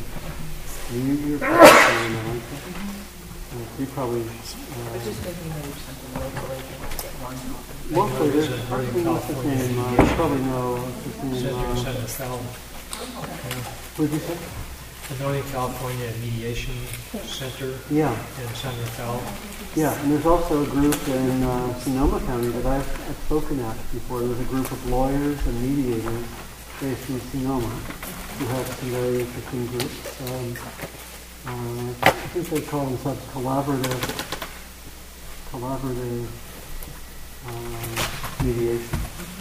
And someone I work with a lot is a student, one of the lawyers there. The other person I'm thinking of is maybe some of you work in public opinion who's connected with the Zen Center. Norman Fisher sometimes does work with Gary Friedman. You know his name? Who's written some books. And he teaches nationally, but he's based in Marin. And he does very exciting work. And he's written a well-regarded book. It's basically on mediation and using a lot of spiritual perspectives. And a person who I've co-taught with when we've done trainings on conflict is Lawrence Ellis, he's based in the East Bay. And I don't know if we'll probably do it again. And we've really had fun with it. A 2-day training. And Lawrence has done a lot of work with, he's what we call organizational consultant. That's really his profession. And so he's been doing this for a long time and has a lot of tools. Lawrence, what's your name? Ellis. Ellis. E-L-L-I-S. And we've kind of become a team for doing training on conflict. From, connecting with mindfulness and core teachings. And the person who's really, another person who's influenced me quite a lot is Johan Galtung. You know his work? No. He's Norwegian originally, and kind of the founder of peace studies as an academic discipline. He's getting close to 80 now. And he has a variant of the both and win-win type of conflict work. But he's written a lot of books. He's worked a lot with the UN. He's worked a lot personally with major international conflicts. In fact, once single-handedly resolved a conflict between, played a big role in resolving conflicts between Peru and Ecuador. They had been fighting 4 wars over 50 years. And the family came down to mediate and made a big difference. Do you have a reading list? I see one here, but it doesn't include some of the names that you... Yeah, a reading list on speech, not so much on conflict. I do have reading on conflict, but I just don't have it with me. So if you put your name down on my email list, I'll send you I'll send you what I have. Okay. I think I've done, when we teach conflict, I know I do a reading one. Okay. So, the 15, okay, facilitators guideline. When you do breaks, know that breaks are, when you say 15 minutes, people read 20. There's now 20 minutes into our break. I think, are we all, is Steve here? Is he outside? Oh, you're, okay. What did you say? Maybe you just shifted your chair? Yeah, I shifted from there to here. I was having a hard time hearing you and I was suffocating. Okay, I was looking at that chair and saying, who is that on that chair? You must know the truth. Yeah, I think we're all here. Sorry, okay. I didn't mean to confuse you there. The confusion was addressed. So, let's just take a minute or two just to settle in with mindfulness. Come back to being in the body, being present.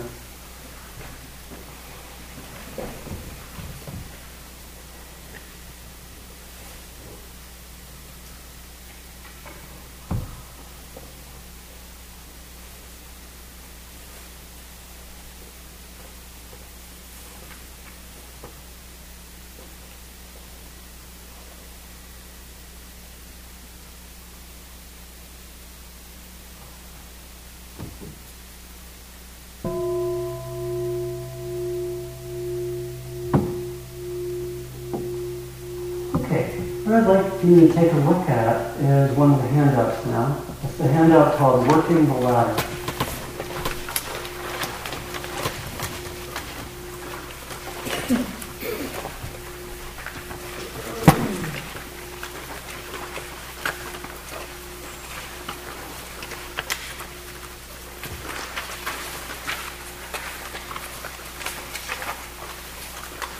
So, I want to talk a little bit about what's called the ladder of inference. How many of you have heard of or studied the ladder of inference? Okay, it's a very helpful tool and can really connect with mindfulness practice quite well. The ladder of inference, this particular chart comes out of the organizational literature. Some of you may know the names of Chris Argyris, who was at I think still is at MIT, and Peter Senge is a leading writer. It's basically an observation, comes out of an observation that in any given situation, we often make a lot of interpretations. In meditation, it's a major focus for us to look at our experience and try to stay as close as we can to what we sometimes call direct experience. So to really know, okay, right now I'm experiencing this in my body, these emotions, here are my thoughts. And we often give special attention to how our minds are sometimes taken away by what we sometimes in the meditation hall call our stories or our narratives. That I may be in a situation, I may be meditating and my mind might be very distracted, and I may be sitting there and my mind's distracted, and I go to a narrative, I'm no good at meditation. I should go back to just doing Qigong all the time. I'm not a meditator.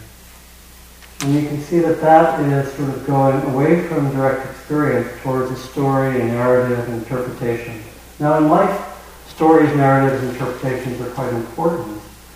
What's really crucial though is to know when we're in the realm of story, interpretation, or narrative. In meditation, and to know that a lot of those are driven almost by unconscious factors, and they can take us away. We notice probably most dramatically when we see ourselves telling fearful stories that scare us, right? Something happens, and we tell ourselves a very fearful story about what's going to occur, or what's my future, or this or that, or, we can, and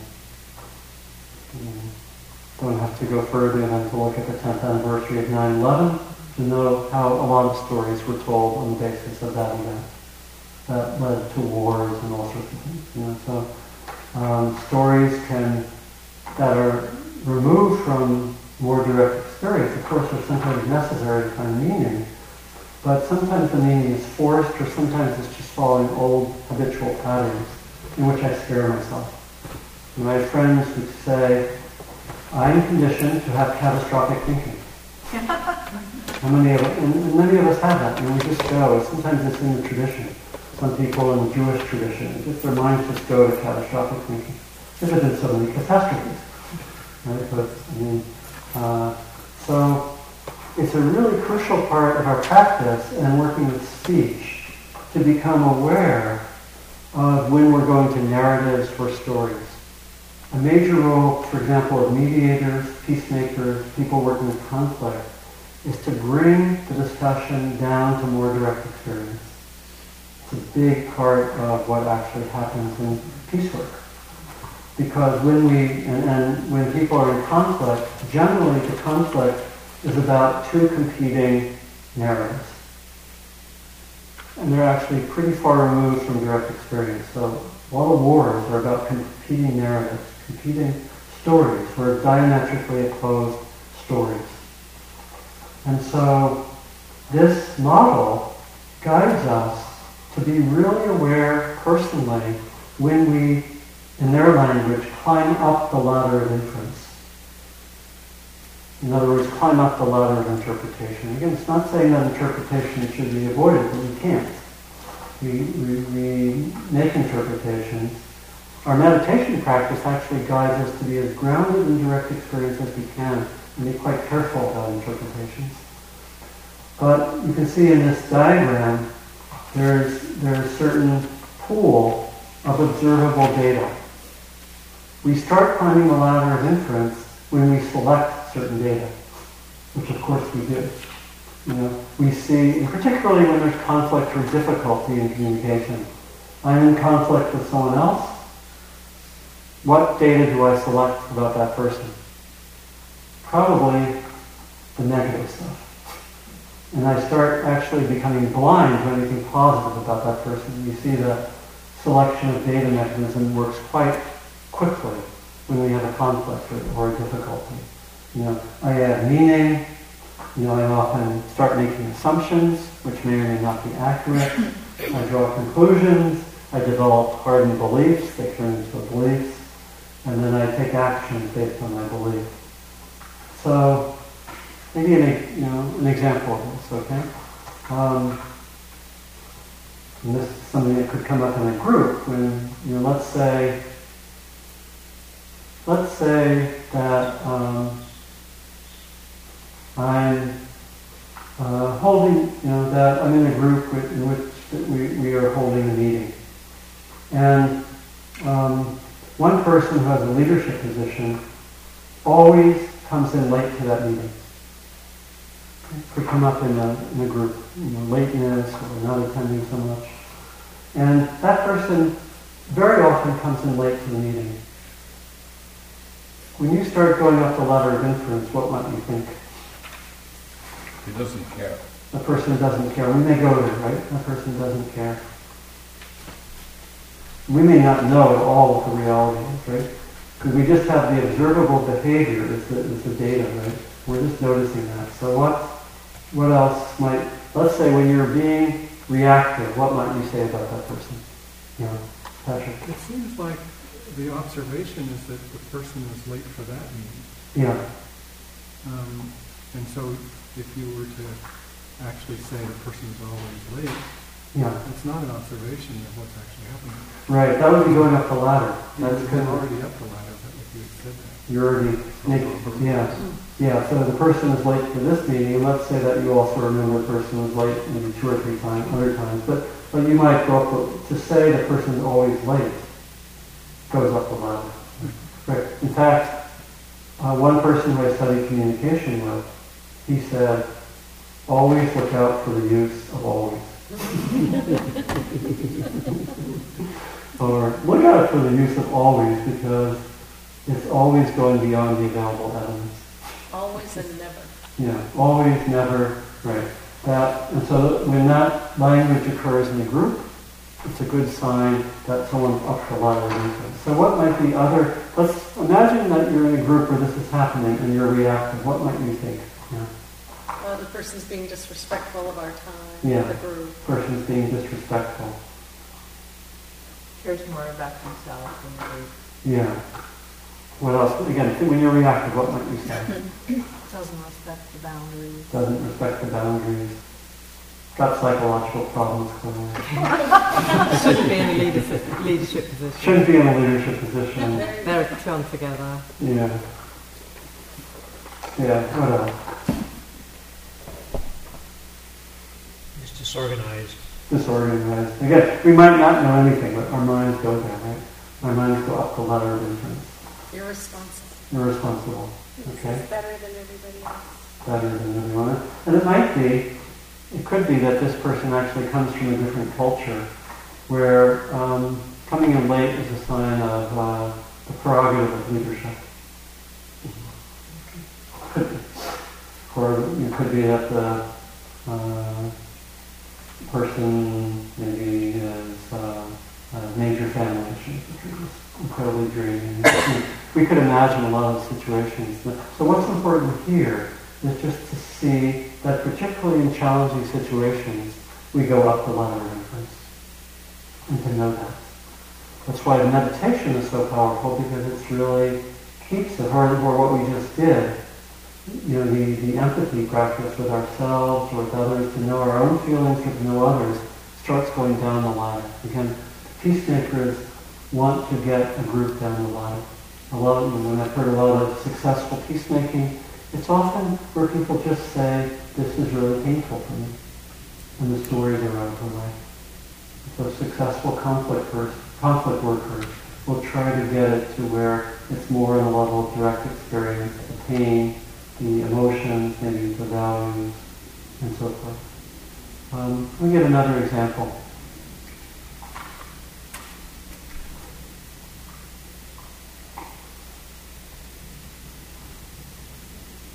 And this requires honesty.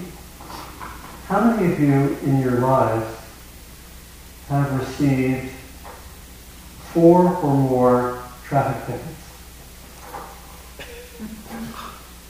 Okay. You're talking speeding tickets or just... Any kind of ticket. 4 or more. Any kind. 4 or more, okay? How many people have received 3 or fewer? What? 3 or fewer tickets. Okay.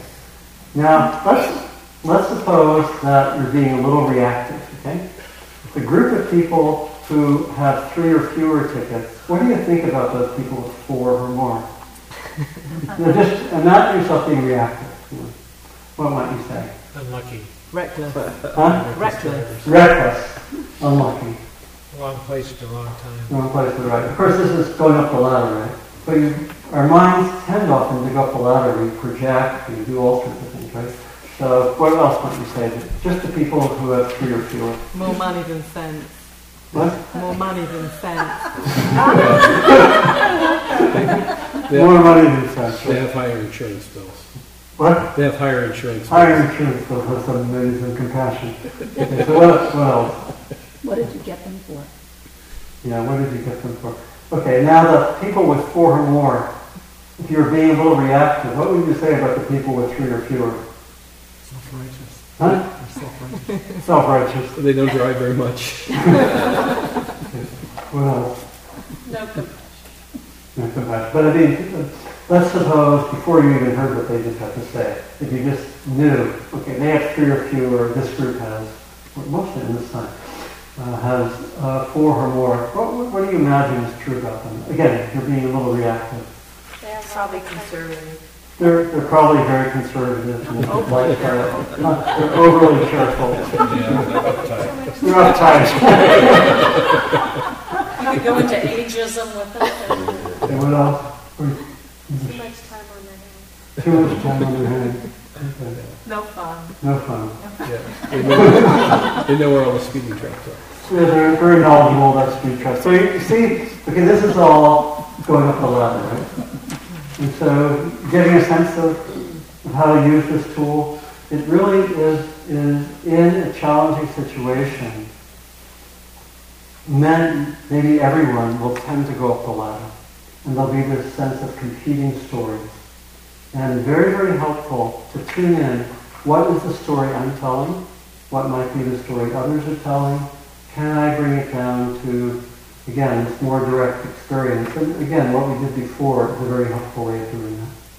To go to the emotions and what we sense. Again, this in a way that's to look at the value of the person. In a way, it's going up the ladder of inference, because that's not a directly observable data to say if this person values connection or something like that. That's not an immediate available piece of data unless the person has said it. When the person said I really value connection, that's immediate data. But if we're just guessing, we're going up. But we're not going too far up. And so the key is really, can I bring it down? Can I be aware of when stories are being told? So again, we're giving mindfulness to emotions, we're giving mindfulness to the deeper value or interest in the situation, and we're giving mindfulness to the stories we tell. These are all crucial aspects of mindfulness when there are challenging situations.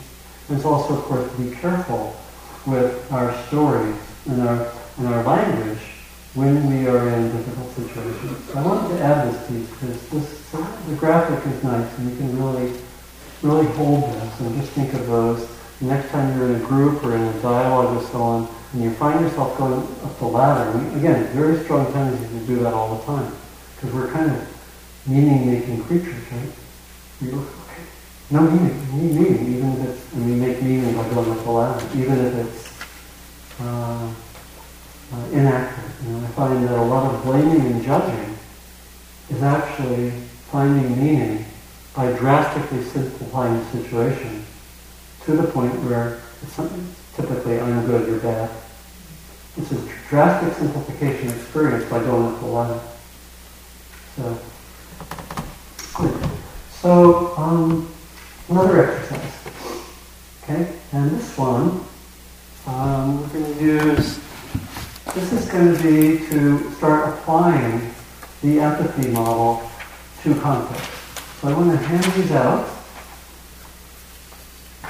Okay. Everyone should take one.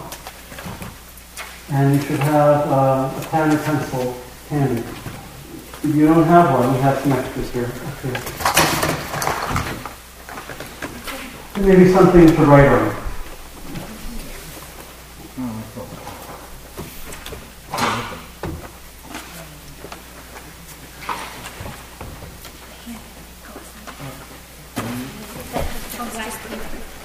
Just a blank piece of paper. You should just have one blank piece of paper. And the extras you can bring up to me.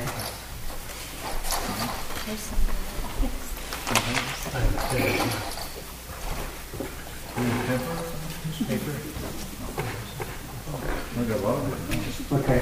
So you can bring the extras. You can just bring back here.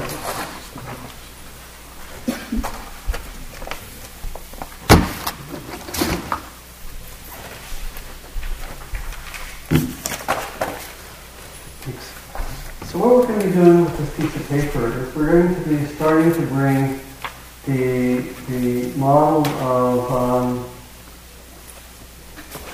looking at feelings and looking at values or interests into challenging situations. Here's the way we're going to do it. We're going to do some writing on this, and then we'll actually do some work in dialogue together. And this is again, something that I think you'll be able to take home and it could be very helpful. So I'd like you to think of a... Donald? Yeah. Can we just write down in our notebook? No, you're going to need to do it on a separate sheet because we're going to do this in an interactive way in which you're going to show your sheet to another person. Okay.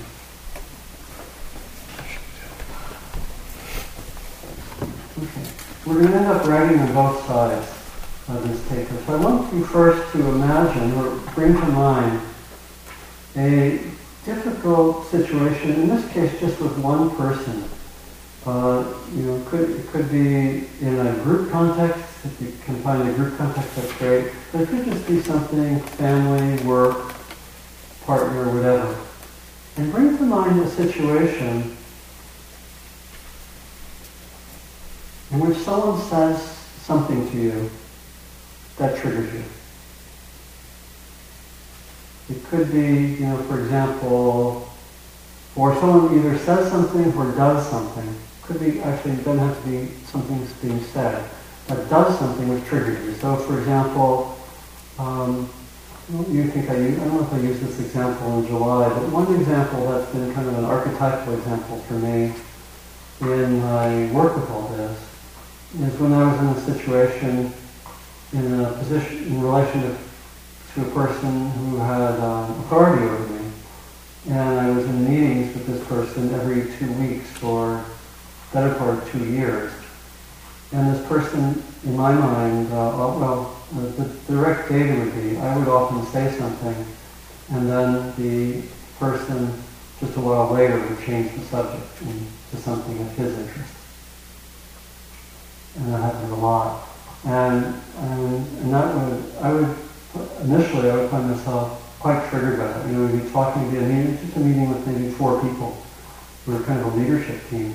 And I would be talking with that person, and I would bring something up, and then the person who was the main leader would almost like just change the subject. And so that would be what I might bring to mind.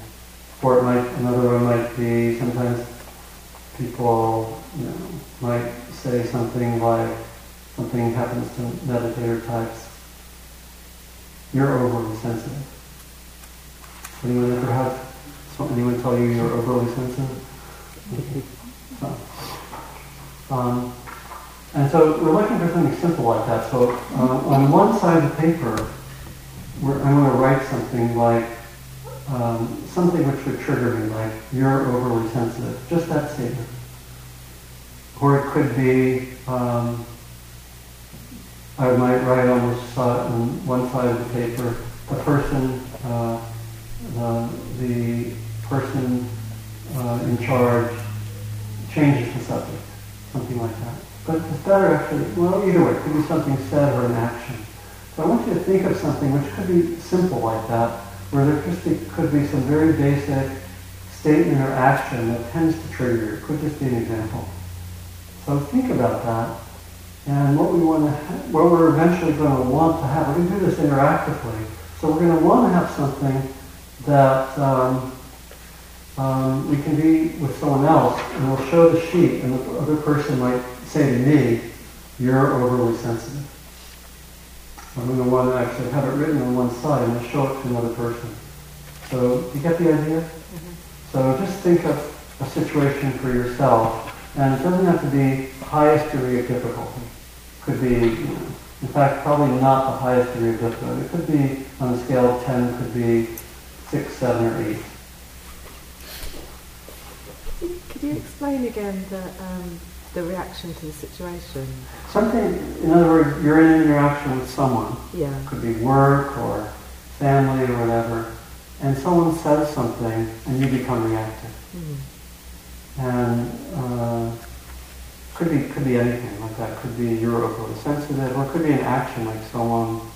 So when you say you're overly sensitive, do you mean the person that you're reacting to would say that to you? That's right. Okay. Yeah, I would say it to me, and I would kind of bristle or something. It would set up a difficult dynamic.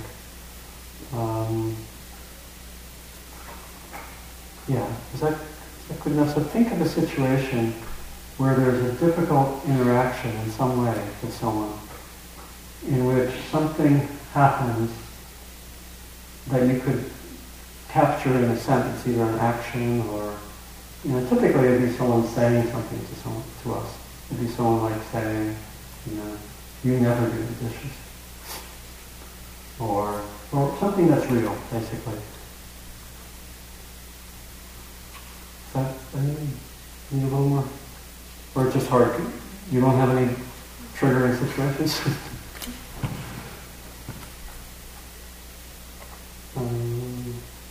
You mean how the other person would respond to you being triggered? No. What we're looking for is I get triggered. Okay. It's a situation in which I get triggered by something that someone says or does. And it could be, if you want to, could be directing a person if you need to go. It could be a national figure. It could be Obama or the leader of the Tea Party or whatever it might be. But that's you get reactive when you hear it. So, you can do some one-on-one coaching in a moment if there's some challenge there.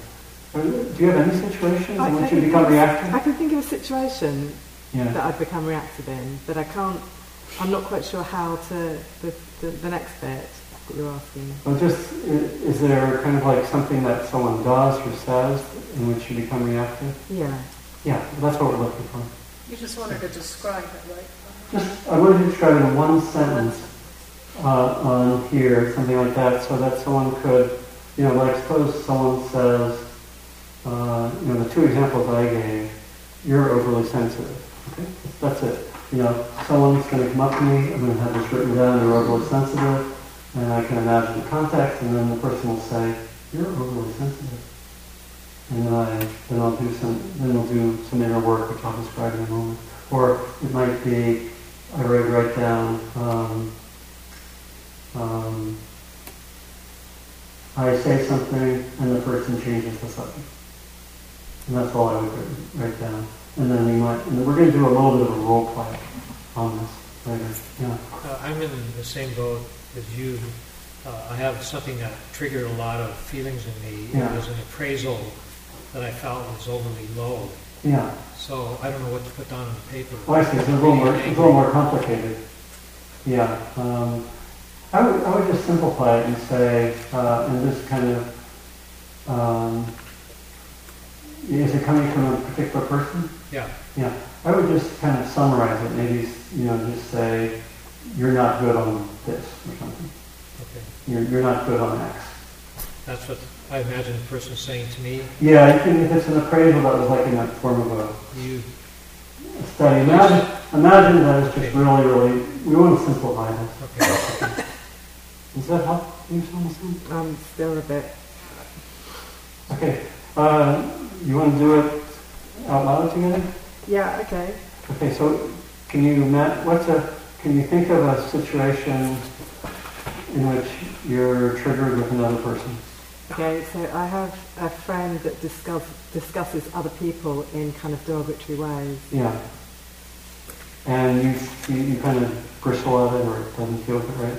It doesn't feel good, yeah. Yeah, okay. I don't want to hear it. And would you say that you're reactive? Yeah. Okay. So, okay, that's fine. So just on the other sheet, you would say, you might name one of your friends, and the person would be saying, like, I don't know,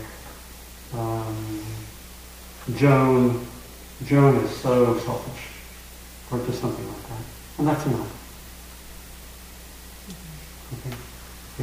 Something that, it's just be an example of what the person is saying.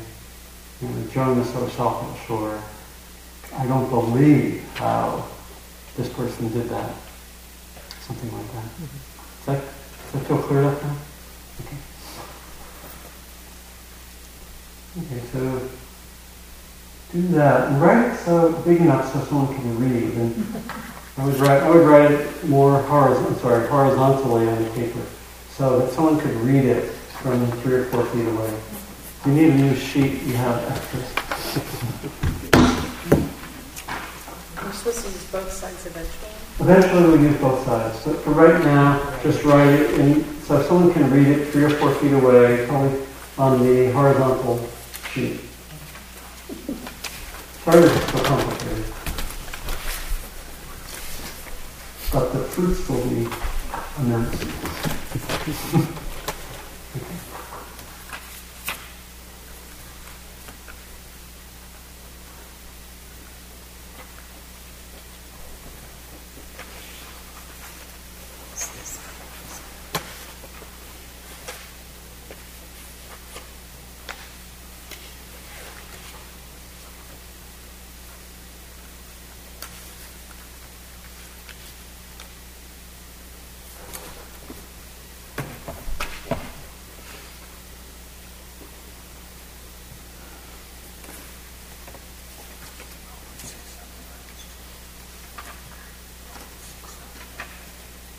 Okay. Okay, so everyone have that? So the mysterious other side of the sheet. I want you to divide it into 4 quadrants. Draw a line, kind of like this, okay? 4 quadrants. That's 2 lines. Huh? 2 lines. We have 4 quadrants. Okay.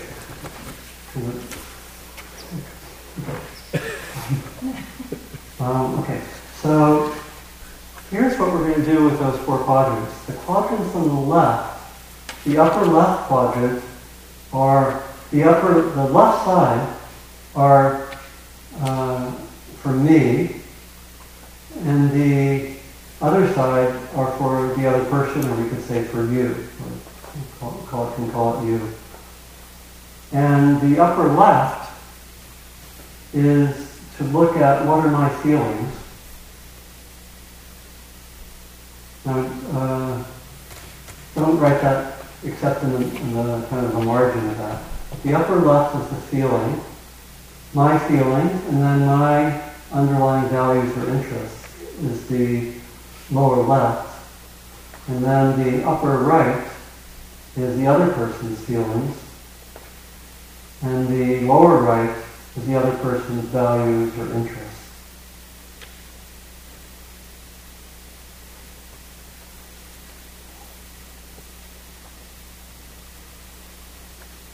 Okay.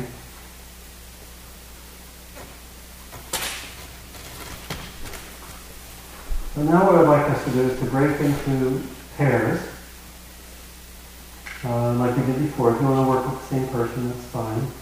And move your chairs as we did before, so you're in relationship. Maybe it's nice to meet with someone else. Let's go into pairs right now. We'll actually have a chance to, actually, let me do it one more way. Before we even go into this, let's just sit quietly. And this time, just in your imagination, have a sense of you're in that situation, and this action happens, or this person says it. In your imagination, bring that to mind. And then have a sense, what is my feeling, and what's my underlying value? And write it down in the quadrants. And also have a sense, what's the other person's feeling when whatever is said or done is there. And what's the underlying value or interest.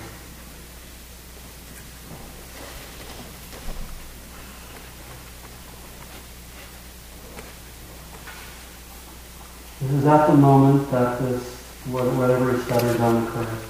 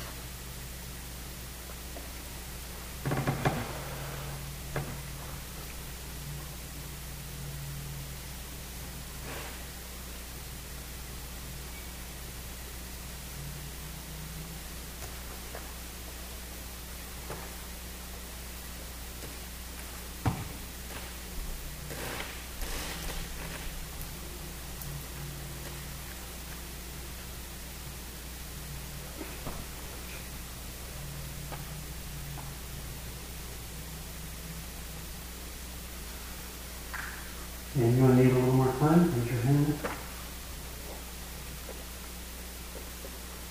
So you should now have a statement on one side of an action or something said. On the other side, you should have your sense of what's happening for you internally and what might be happening for the other. Now, you will meet the person who says this in person.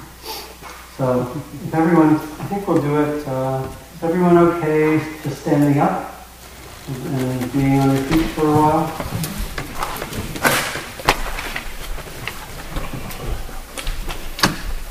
So, everyone can stand up and find another person, and one person will have to be with me.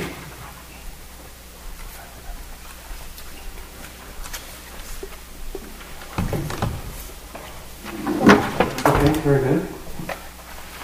So, and we'll do this again as we did before, one at a time. And basically, in this case, we'll model it. Bob and I will model it. So,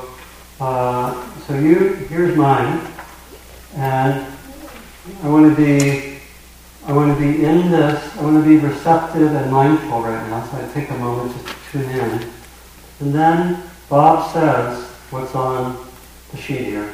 You can say it out loud. Don't you understand? Get with it. And what I do there is I first go internally, and I tune in this. I basically want to be empathic, both to myself and what I'm feeling, and I also want to see if I can be empathic towards the other at this moment of something that would tend to make me reactive. And I can be guided by what I wrote down. I can also check out whether it's accurate. It might not be accurate, what I wrote down. This is in the moment. So, say it again. Don't you understand? Get with it. And you can just go through the quadrants. In a difficult situation like that, it's actually challenging to actually stay with yourself. We typically go to defenses, right? Defense mechanisms. So in a moment like that, can I really tune in empathically to myself and know what I'm experiencing? Often, again, we can't go there, and then we just do a defensive mechanism. The other person does a defensive mechanism. We're way up the ladder of inference, and we're just arguing, basically, very common. So here, I'm trying to train myself. Can I stay with the actual emotion? So Bob says that. You say it again? You want me to say it with less spirit, or how do you want me to say it? Saying it fun. Don't you understand? Get with it. And so I'll just take a minute to tune in at that point. I think that first phase, later we'll actually see if we want to respond with our most skillful speech. But for the first phase, we just want to tune in and see, and to tune into these four quadrants. So he would say that, and I would tune in. For me, my emotions I've named are kind of shock, anger, sadness. That's what kind of reflexively went through. But I want to tune in and really feel that.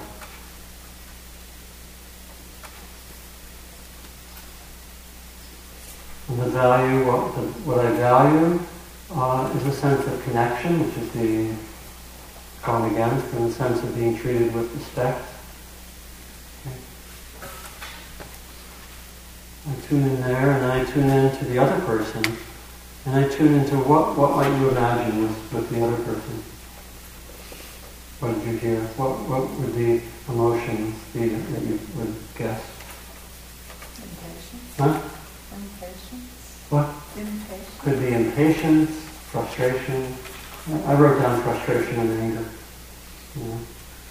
And then, in terms of the value or the interest, now it's really important here that this is really basically, in nonviolent communication, we would say that it's something actually which is universal, that the person, we distinguish between the underlying value and what we call the strategy.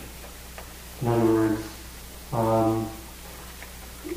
so I wrote down being together or being unified and being efficient, not wasting time. Right? That's what I wrote down here, which are kind of universal values. So we wouldn't write down wanting to control everything. That would be more of a strategy. to get some deeper value. I can go more into that if we need to later, but for right now, is that enough to get us going? Okay. So you get the sense. So he would say that, I would stay with it internally, maybe 2 minutes, and really study it, see what I'm feeling, and that would be the end of it. Then I would reciprocate with him. And that's the first phase of this. We'll do a few phases. Is that clear enough? Okay. So just so I'm clear, the first phase is internal. We're not actually saying. Right. At this point, the person will do or say what's on one side, but for me, I just stay internal. I tune into what's there. That's it. Okay. So, how does be brief?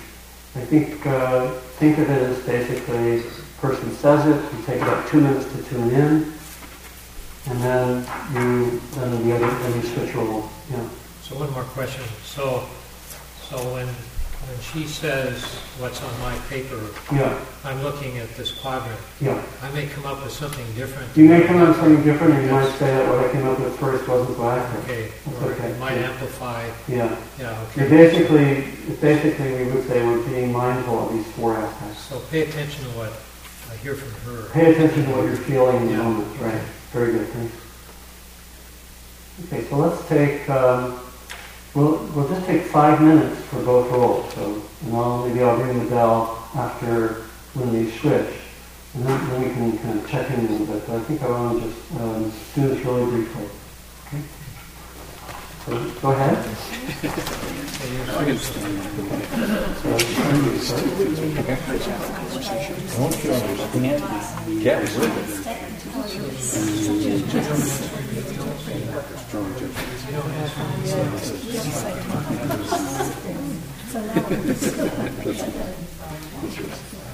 That's like really self-absorbed. Yeah. I'm supposed to read what you write, or it says here first. Stop telling me how to do that. I invite you to get together.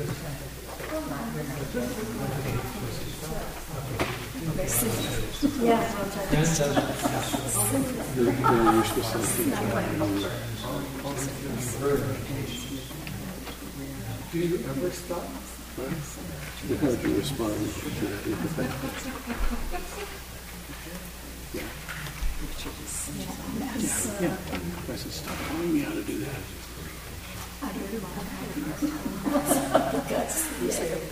When you're ready to shift, go ahead and do that. When the first person is done.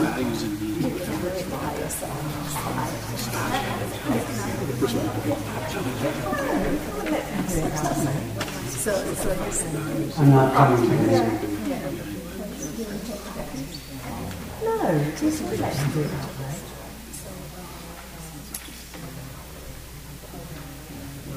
Then you say,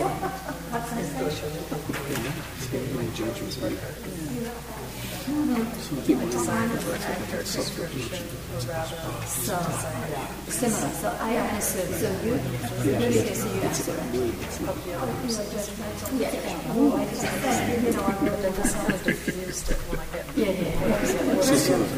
Similar. Yes. I want to add your So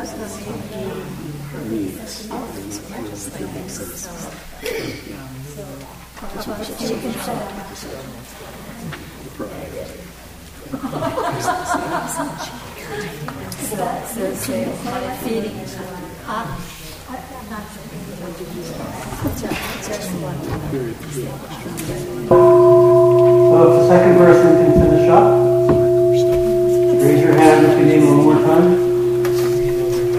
Just a little bit, a minute or so.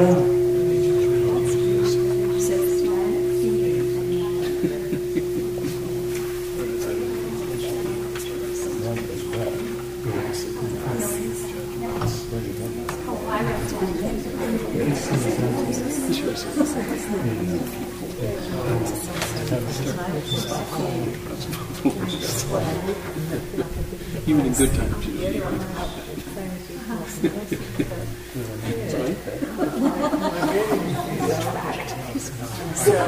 Well, I said that's maybe you were but other than that, my video says something. Okay, let's, second person should finish up. Remember that this is primarily a silent practice. Okay, I want to just make sure everyone is doing it right. It's primarily silent. There just should be the one statement, and then you check it out internally in silence for 1 or 2 minutes. That's it. And then you shift, and one person says one thing, and then you just explore it in silence. Okay? So we'll do the same thing one more time with the same. So if you can find a different partner, and go up to that partner. Thank you very much. And do the same thing with the exact same example. And then one person can be with you.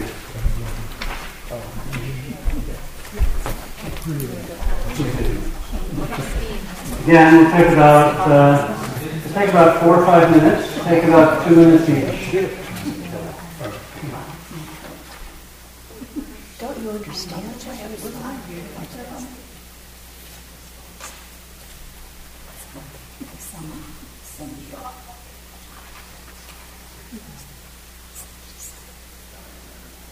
It was about me and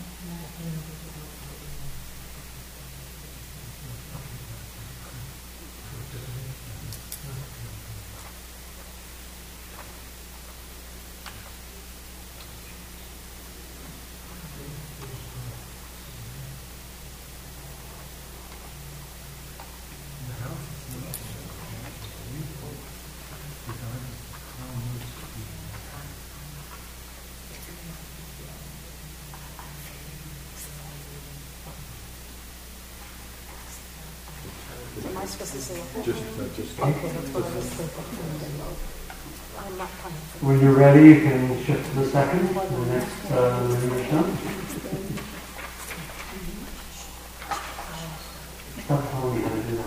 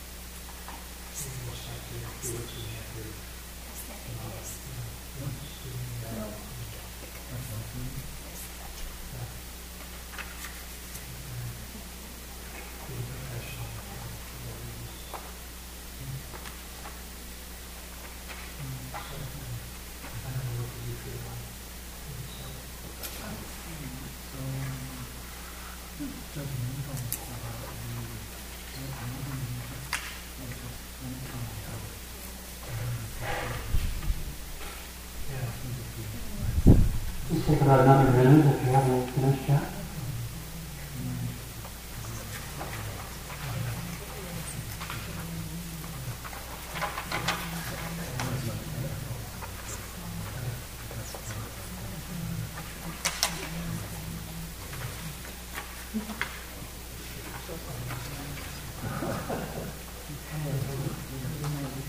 And let's finish up and thank your partner. And we're going to do one more round of this, but I want to have us just come back, talk with each other briefly before we do this. So you can come back and sit down.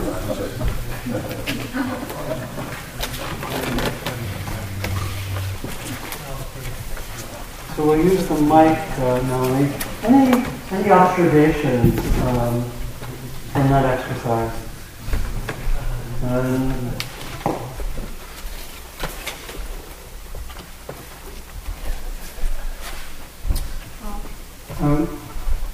the mic to him. I'm not sure if it's on. Usually there's a light that should be on. It's not on. So we have to push in the red button. Could you keep it pressed then? You can just repeat the question or the answer. Okay, why don't we start and Sean I can repeat the question. It's working? Okay. Anyone like to start? Observations? So, Bob? What I noticed was that when I got to my feelings and values, just writing them down and then reconsidering them took the sting out of it. Mm-hmm.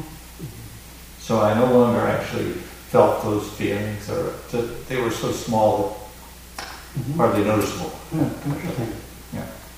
So actually you're saying, and was that true in the moment as well? No, in the moment I felt. You mean in the moment when it occurred? Yeah. Oh no, in the moment I was really irritated. Yeah. So there's something about knowing that this was what was happening, which gave you some kind of more equanimity. Is that what you're saying? More balance with the whole situation. There's something about writing it down and just noticing it, recognizing it. Oh yeah, that's the way I felt. That's what's happening. Yeah. And that's what I wanted. Somehow it just created distance or something from it. Your perspective. Yeah. Interesting, isn't it? Yeah. But in the moment, you still felt kind of a shock or a reaction. Yeah, and I still held onto it at the moment that I wrote it down on the front. Yeah. I was still feeling this way about this person.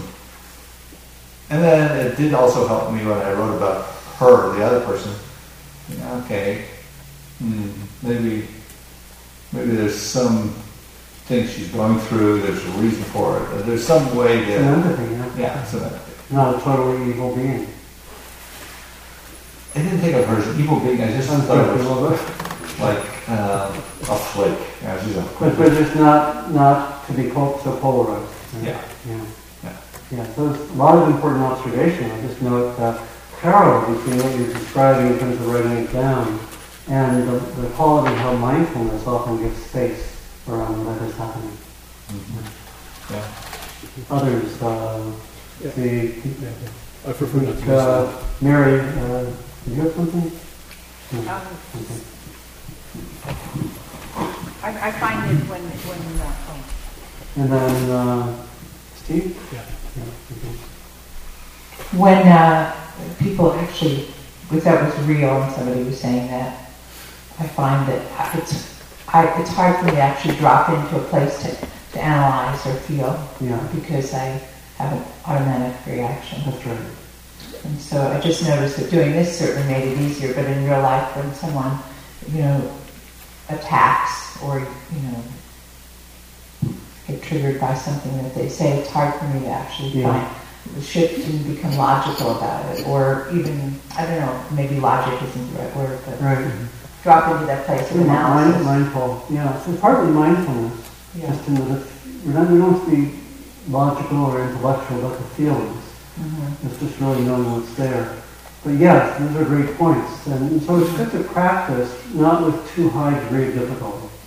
Like we practice with this stuff at lower levels, where and this is really an application of the work that we do on the cushion in terms of being aware of emotions, being aware of thoughts, that we can practice. So every moment when you sit on the cushion and you're with a reactive thought and feel the emotion, you say, let me just notice what that is. You are training yourself to be better able to be mindful in the moment when something happens right there.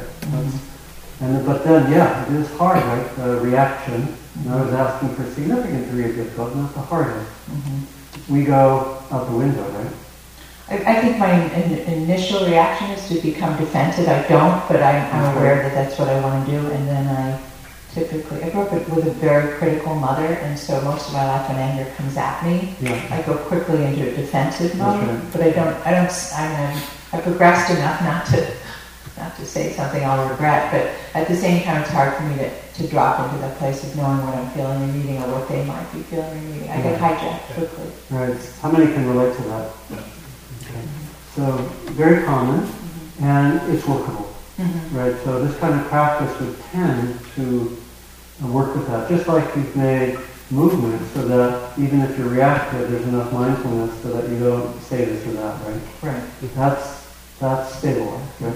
That took a lifetime. Took a lifetime to get there. But it also becomes workable. As you do this, it really, it's a matter of studying it. The example I gave with the person in authority, over those 2 years, I was getting guidance. Every time I went there, it was like a retreat for me. I was studying my own reactivity continually. And it got to the point where it actually started turning into slow motion. When you study something really closely, whereas first, when I was there, it would just be person changes the subject, and I say, damn, and then being very judgmental. For me, it went from changes the subject, and very quickly I go to a stance of morally righteous, emotionally distant superiority, really quickly. And as I was studying it, I started to see those patterns. And just staying with it over and over again. So I had plenty of opportunity every 2 weeks for a few hours for 2 years. Like the sign of the world gating. And it was gating.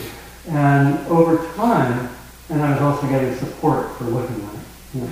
Getting guided by a mentor to really work with that. And so I would go in there and on the way to meetings, I'd be walking meditation. And that happens, I'm going to do this, it's like being a martial artist.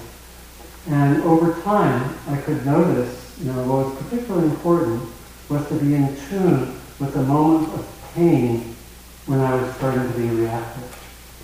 Typically, what a defense mechanism does is it doesn't let us feel that pain. It just takes us away, right, quickly. We know how to do that, and originally was important. Right? And so what we can do when we study it more is we slow down the mechanism, and we can start to, after a while, I could start to, my first thing was I just instantly go into judgment and emotional distance. Okay? As I studied it more, I was able more to go into, let me just feel that. Oh, that doesn't feel very good. Painful, yuck, right? That's a big step. And then I could notice, and when I could feel that, I could feel my mind wanting to go into judgment. I could feel the defense mechanism just rearing its head and wanting to take over. But with mindfulness, there was enough mindfulness so I could say, I don't think I'm going to go there. And so we do a kind of slow motion with this. It takes a lot of time. It's like a year of really getting attention to this. But that's possible to do. So you're suggesting figure out first, I think in NDC it's about turning the giraffe ears in, finding out what you're feeling and needing first before you would jump into their world. Well, I think the empathy towards the others, do that as soon as you can. This is even before we say anything. Wow. That's a step. Yeah. I think it's really important to go, how many people found it hard to go towards empathy towards the other right at that moment? I think. Right at which moment? Like when the person says something. When it happened. Could you actually tune, okay, this person is frustrated. Right, that's hard. And it's really important to know that, because that means as we're right in the heat of it, that empathy is going to be hard. But as we train, we're more able to go there. Yeah. Please, Steve, you had something. Yeah, I prefer not to use the mic. Okay. So when I was doing it, when I started thinking about the other person and why they were getting triggered and why the other person was feeling the way they were feeling, I started thinking about not the words but the feelings and the needs. Yeah. Then it created kind of a curiosity. That's right. And I could find how when I'm getting triggered, that could pull me away from my anger when I'm thinking, what are they really saying? What are they really mean? Beautiful. Rather than focusing, I think for me it helps to focus on the other person first, because sometimes the other person is never going to listen to you. It takes time to reflect.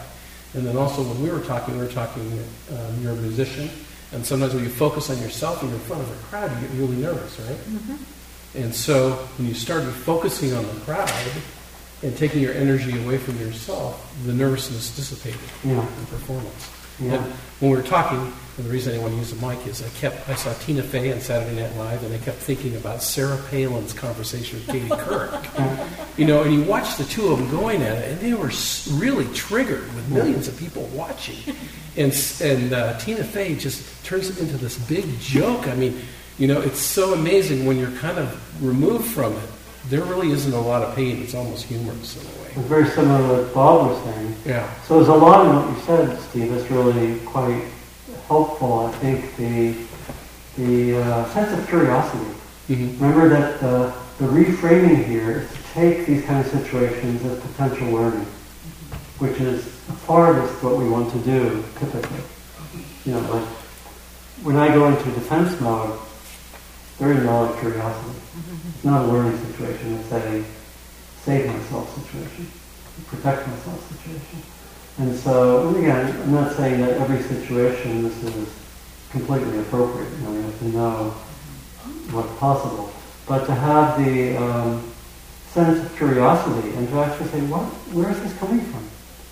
You know, that's a big move. Mm-hmm. And to actually go there and like Bob's comment, there's a certain love when we do this. There's that spaciousness which mindfulness generally brings. That mindfulness is this, when, you know, we know all of this in practice, when we're in with our own minds and hearts and bodies, the value of curiosity is so crucial. Can I be with this? And really say, hey, what is this? I mean, when my mind's doing the same thing, what is this about? Rather than saying, oh, I don't like this, get rid of it. We say, what is this? You know, what am I doing? Really crucial aspect of practice. And so, how do we bring that in? So, big shift to be able to do these. And this is all practice. We have to, you know, do the equivalent of this exercise over and over again. You know, and it's not easy. Thank you. You know, maybe one more comment, and or two more, and then we're going to move. Yeah, to some other. It's kind of related to mindfulness and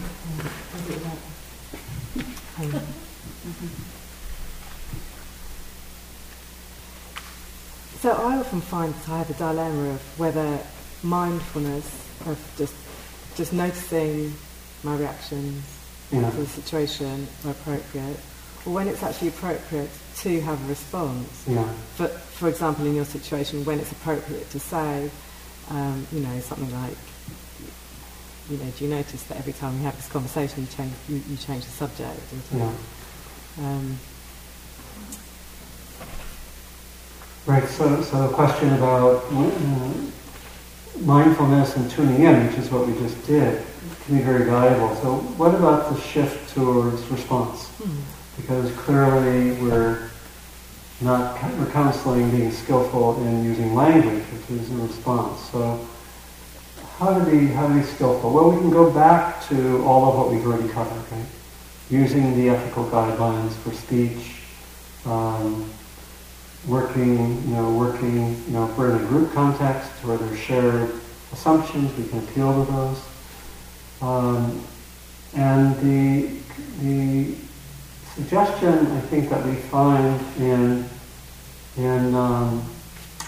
some of these models of nonviolent communication or the difficult conversation work out of the Harvard Negotiation Project is to really, first of all, take it as a learning opportunity, big thing, and then to see if we can bring the discussion down to feelings and values, at least initially. So a response that could be very skillful. You know, so if we can come back to the level of empathy, so a response that might be very skillful, a lot of this is going to depend very much on the context. There are going to be a lot of different contexts that will lead to different approaches. But generally speaking, and again, we have to know whether the other person is interested in my experience. You know, the ideal situation, like I was describing earlier, is where the other person is interested in my experience, may have a mindfulness practice, may be able to do internal work. And sometimes that's not at all the case. The other person is not interested in my experience, not interested in being cooperative, and is more like a stone wall, right? That's sometimes the case. And we have to know that. Right? We typically only know that from hard experience, so it's coming up against the wall. So then we have to know that. But let's say, so we have to have a sense of where the other person is at. We can know that in part by this empathic work. But let's take an easier situation where the person, let's say, it's workable somewhat. The other person is interested in contacting us, and it's typically much more skillful to report about my own experience without interpretations of the other's behavior. That's a starting point. And that's emphasized in most of these models. In other words, trying to reach mutual understanding, if possible, and using language in a way which leads to that. So I might say just something about when you said that, I felt that was painful for me. And I really would like us to have more of a connection. That might, in some situations, that would be very, very appropriate. In others, it would be harder. So the response that we might have really depends on this kind of inner work, and really knowing what I'm feeling, especially, and knowing what I'm valuing. If I say something that's just about me, and that was one of the guidelines which was explored last time in the July meeting, if you listen to the recording. Dawn talked a lot about the guideline in groups of speaking out of one's own experience. And this is where a lot of inference really matters, where we want to be able to speak and be very careful about making assumptions, conclusions, talking about the other person as if it's an objective truth. So this is really one of the books that I have talks about this kind of speech is encouraging, basically avoiding ways of speaking which set up the other person to be defensive. And that's why when we talk about our own experience, some people will be defensive at anything, if possible, but some language will tend to mitigate that. If I talk about my own experience, and if I talk about that that's just painful, it might touch the other person's heart. So, in a lot of these manuals and books, there's a lot more detail on the nature of response, but that'd be the starting point. Does that help some? Thanks. Okay, maybe last one. I just came from a workshop on Harvard Hendricks' intentional dialogue, where it's really the goal is deep listening, and the goal is not even in dialogue, even resolution. It's a deeper understanding of another person's point of view. It's very and that's really the intention here. It's saying that challenges and conflicts, if handled skillfully, can lead to deepening. And so in that sense, we should ideally or value differences, conflicts, challenges, if we have the right skill set. And of course, that's a big if. And that has to be, but there are ways that even if the other person doesn't have it, I can still learn myself. And which is much harder. But in the kind of Kalyanamita groups that we're talking about, or the groups based on spiritual practice, this can be a basis for this kind of model. And again, it's like we were talking about with Mary, it goes against so much of the conditioning. It's not easy. I was thinking of Ram Dass once said, with family, all spiritual practice tends to go out the window.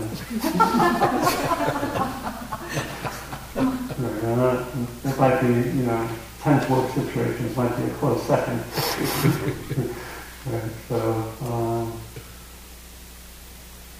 I'm going to do a visualization in a moment, and then we'll move towards closing. Does anyone else have any further comments about this exercise, about anything else that's come up during the day? Let me take maybe about just a few minutes for that. Maybe the two,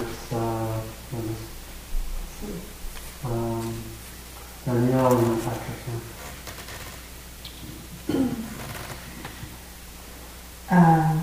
Well, my situation was more an action rather than somebody saying something to me. Yeah.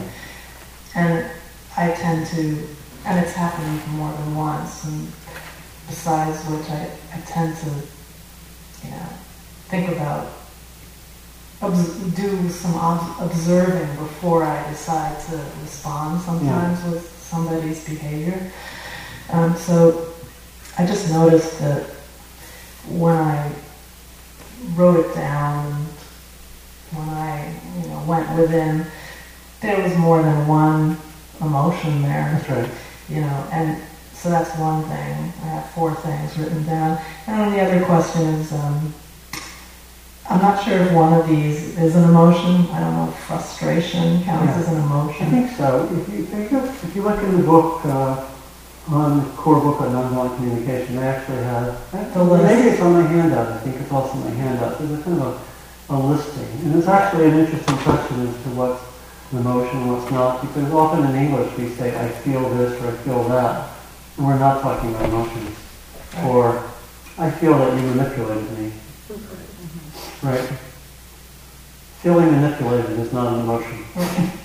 That's where we're going up the ladder of inference. Right? And that's something important to point out. It's sometimes called faux feelings or false feelings. I felt manipulated, or I felt disrespected. Right? Better to say I felt angry. Right? Right. I think frustration is an emotion. Okay, and then I guess it's maybe not uncommon to have more than one emotion, but still anger and hurt, puzzlement, and frustration were my 4. Yeah. How many people wrote down more than one emotion? Yeah. I have 3. Yeah. So I think that's just accurate. And then the emotional life tends to, one emotion is connected with another. Okay. Yeah. Thanks. Thanks. Patrick. It was interesting. My first partner asked me if I'd like her to repeat. And I automatically said no, because it was too painful, actually. So the second partner wasn't quite so painful, so that seemed to get a little bit easier. Yeah. But I don't know if that's true. Yeah. The other thing is, I was listening to a talk by Gil Fronsdal about emotion, and it seemed like there was a distinction between maybe emotions that are generated by stories, let's say frustration, which has sort of a story element to it. You're expecting something, but you're not getting what you expected, versus maybe something that's even more primary, like a fear response relative to a threat of a passing car that almost ran him over. Right. So it seems like emotions seem to have different levels almost in and of themselves. Yeah, I think that's helpful.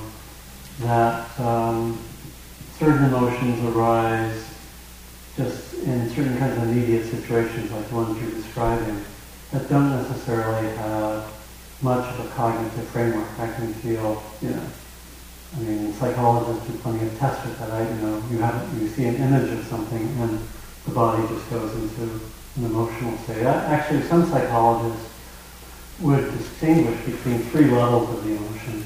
One is sometimes called, what would be called, affect, which tends to be at the most basic physical level. And there's a second level called feeling, where it starts to be conscious. Affect isn't even necessarily conscious.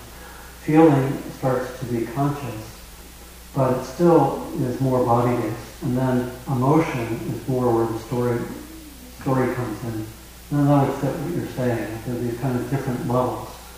Again, some psychologists distinguish between affect, feeling, and emotion. And the emotion is always within a framework and a cognitive dimension to it, story and so forth. And it's often culturally formed. Whereas the affect tends to be more, we know that emotions across cultures are very different.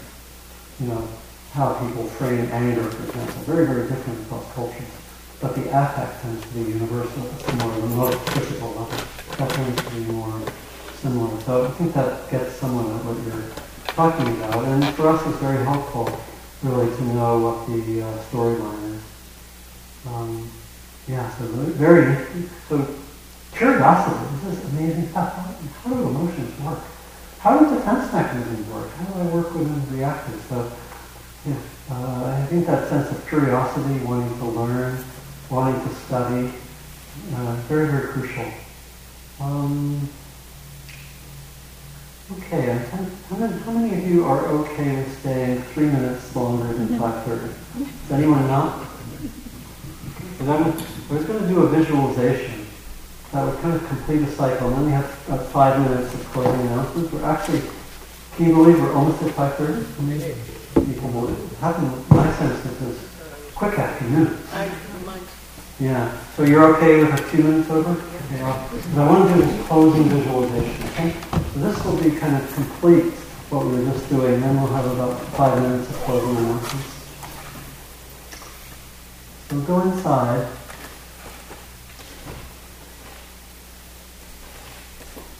And in a moment, I'm going to ask you to go back to that situation that you studied through this piece of paper, and which is what we're just working on. And I'm going to ask you to go back to that situation in your mind.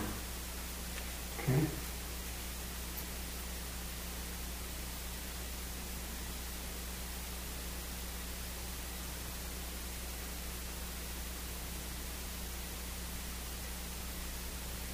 I'd like you to remember maybe some of the tools that we've explored, the core tools of wise speech, particularly the ethical guidelines, being truthful, helpful, coming out of a warm heart, appropriateness, good timing. Taking of every situation, including difficult ones, as learning. In group context, knowing how to work with group guidelines. We're in a group unified by a sense of spiritual practice, having a sense of the group itself and our discussions as a form of practice, so speech as a form of practice. Knowing how to work with challenging situations. Knowing how to tune into what the emotion is and connect it with our meditation practice, being skillful or more skillful, or learning how to be skillful with difficult emotions, challenging emotions. Studying the stories we tell, remembering the ladder of inference, trying to go as low down on that as we can, closer to direct experience.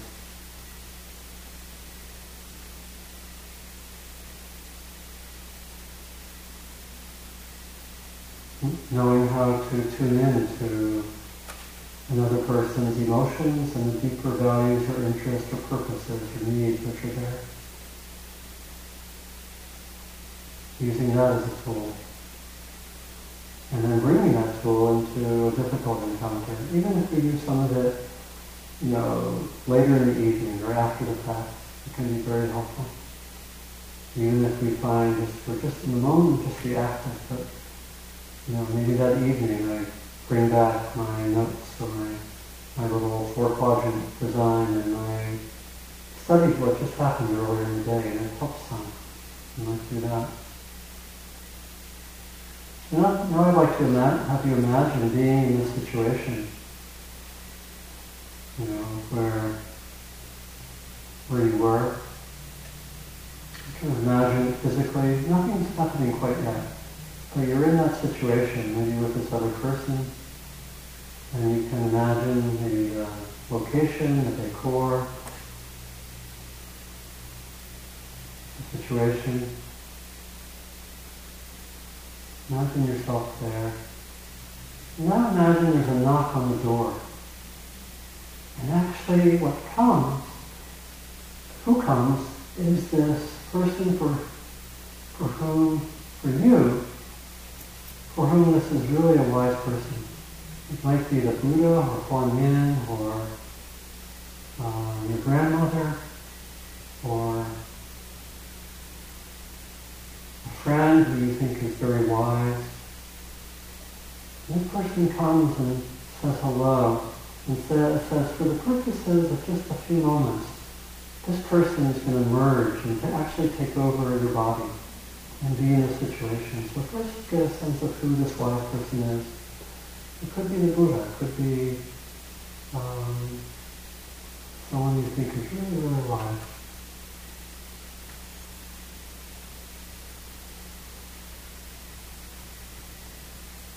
And this person has changed bodies with you, and this person is in the same situation and looks like you, but actually has the nature of this wise person.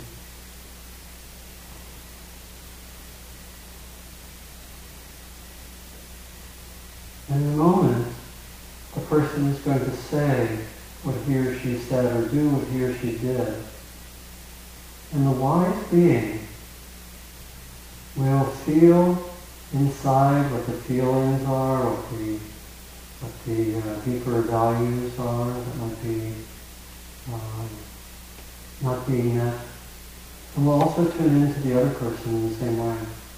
And then we'll actually, after first tuning in there, then we'll give a wise response to the situation.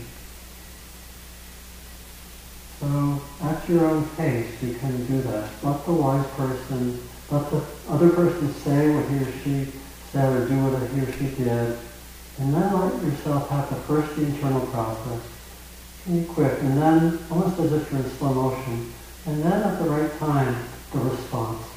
You just take about maybe a minute or two to let this happen inside.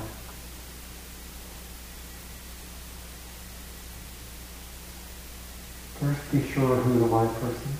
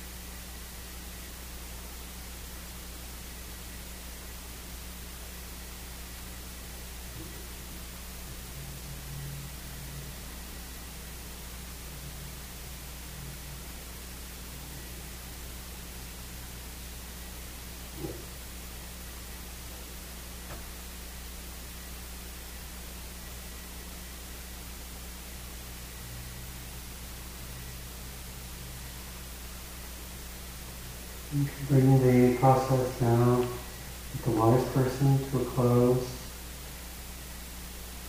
And you're waiting, watching the situation. And the wise person now gives you back your body. You're now in your own body. And you say thank you. And the wise person leaves for the time being.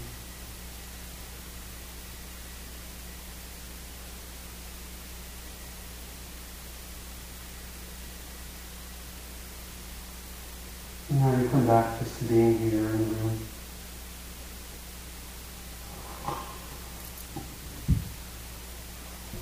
How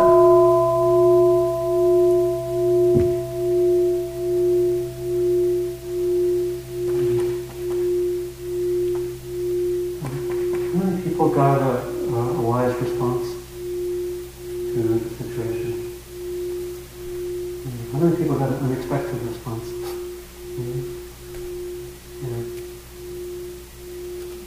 How many people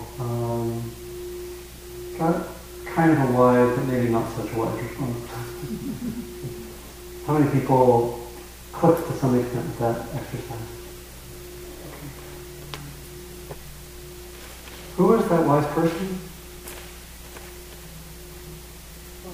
Huh? Kuan Yin, but yeah. But it's actually, wise person is right here, right? We were using that as a tool. So,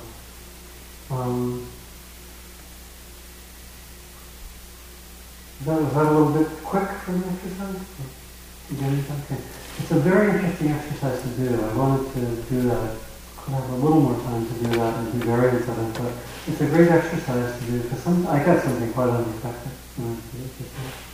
And it kind of makes use of the imagination in a very interesting way, and can sometimes also be integrated and very, very helpful just to do that with a challenging situation. Just to invite a wise person like that. It can be very, very skillful. Okay, thanks for your indulgence with that. It's kind of integrated, kind of wrap it up. I wanted us to show a response to the situation. So hopefully, I got it. Hopefully you did too. So just in closing, I think Melanie and I both want to say a few things. Maybe, want to go first? Okay. Sure. Well, first off, let me see if I can get this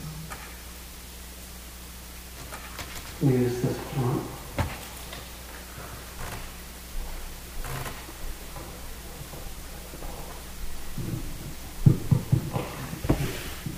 First off, I'd just like to thank Donald very much for his gracious generosity in spending this afternoon with us and sharing these wonderful teachings.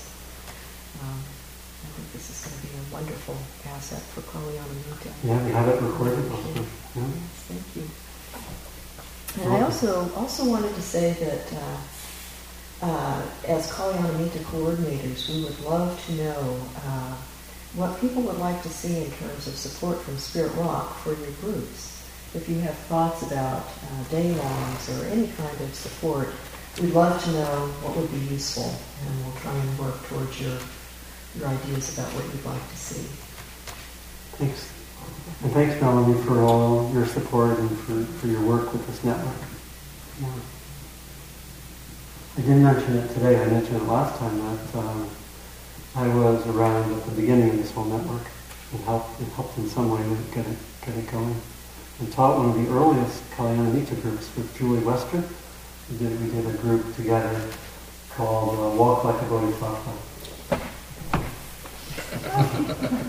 And had a good time. And let's see.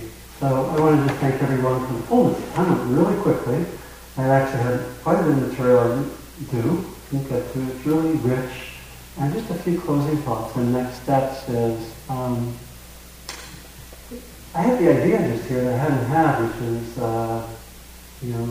thinking about offering something like a class on speech practice that would, have a long enough time, because as I was mentioning, what really helps is to have the support of a group so that you come back after a week and you say, okay, how was it? And you kind of get that support to keep looking. And I'm wondering, how many of you, and we live in different places, from Palo Alto to where, to Marin, East Bay, San Francisco, how many of you would be interested in a group at some point in the future? Like a group that might meet for 6 weeks or 8 weeks or something. Okay. And part of my invitation would be that if you're interested and want to, if I just had the idea for the first time today, because I'm mostly trying to, in that period of time, trying to write a book on the judgmental mind. But I just had the idea, if you're interested, if you can put your name and email address on that sign-up sheet outside, and just put a star that says, interested in the group, but I won't put you on my general mailing list, which has all sorts of bad consequences. That if you want to be contacted, if you just put your name out on that list, maybe just a star by it, and then I'll know that it's just for this purpose. And I will contact you. But most likely would be, I live in Berkeley, right near BART, and would probably, if it's a group of 20 or fewer, I can do it at my house. And probably that would be what I would look for. It's a lot easier to do it at my house. And it would be in Berkeley near BART. How many of you would be interested in something in Berkeley near BART on the evening? Okay. Depends on which evening, but okay. So if you could put your name on my list with a star by it, and I'll just segregate it that way. So thank you. It kind of interesting. And I love the speech practice. The 1 week retreat with you was so much fun. And we do some follow-up, but I'm really aware that it's the support over a significant amount of time that really gets the ability. Imagine if you were doing this empathy practice for a few hours once a week and then have the support and encouragement then to do it at home for the week. It makes a difference, right? I think we need that support for it really to become part of our system, so to speak. That's one thing. And I just want to thank you for your fullness. It feels everything, it's been very fresh.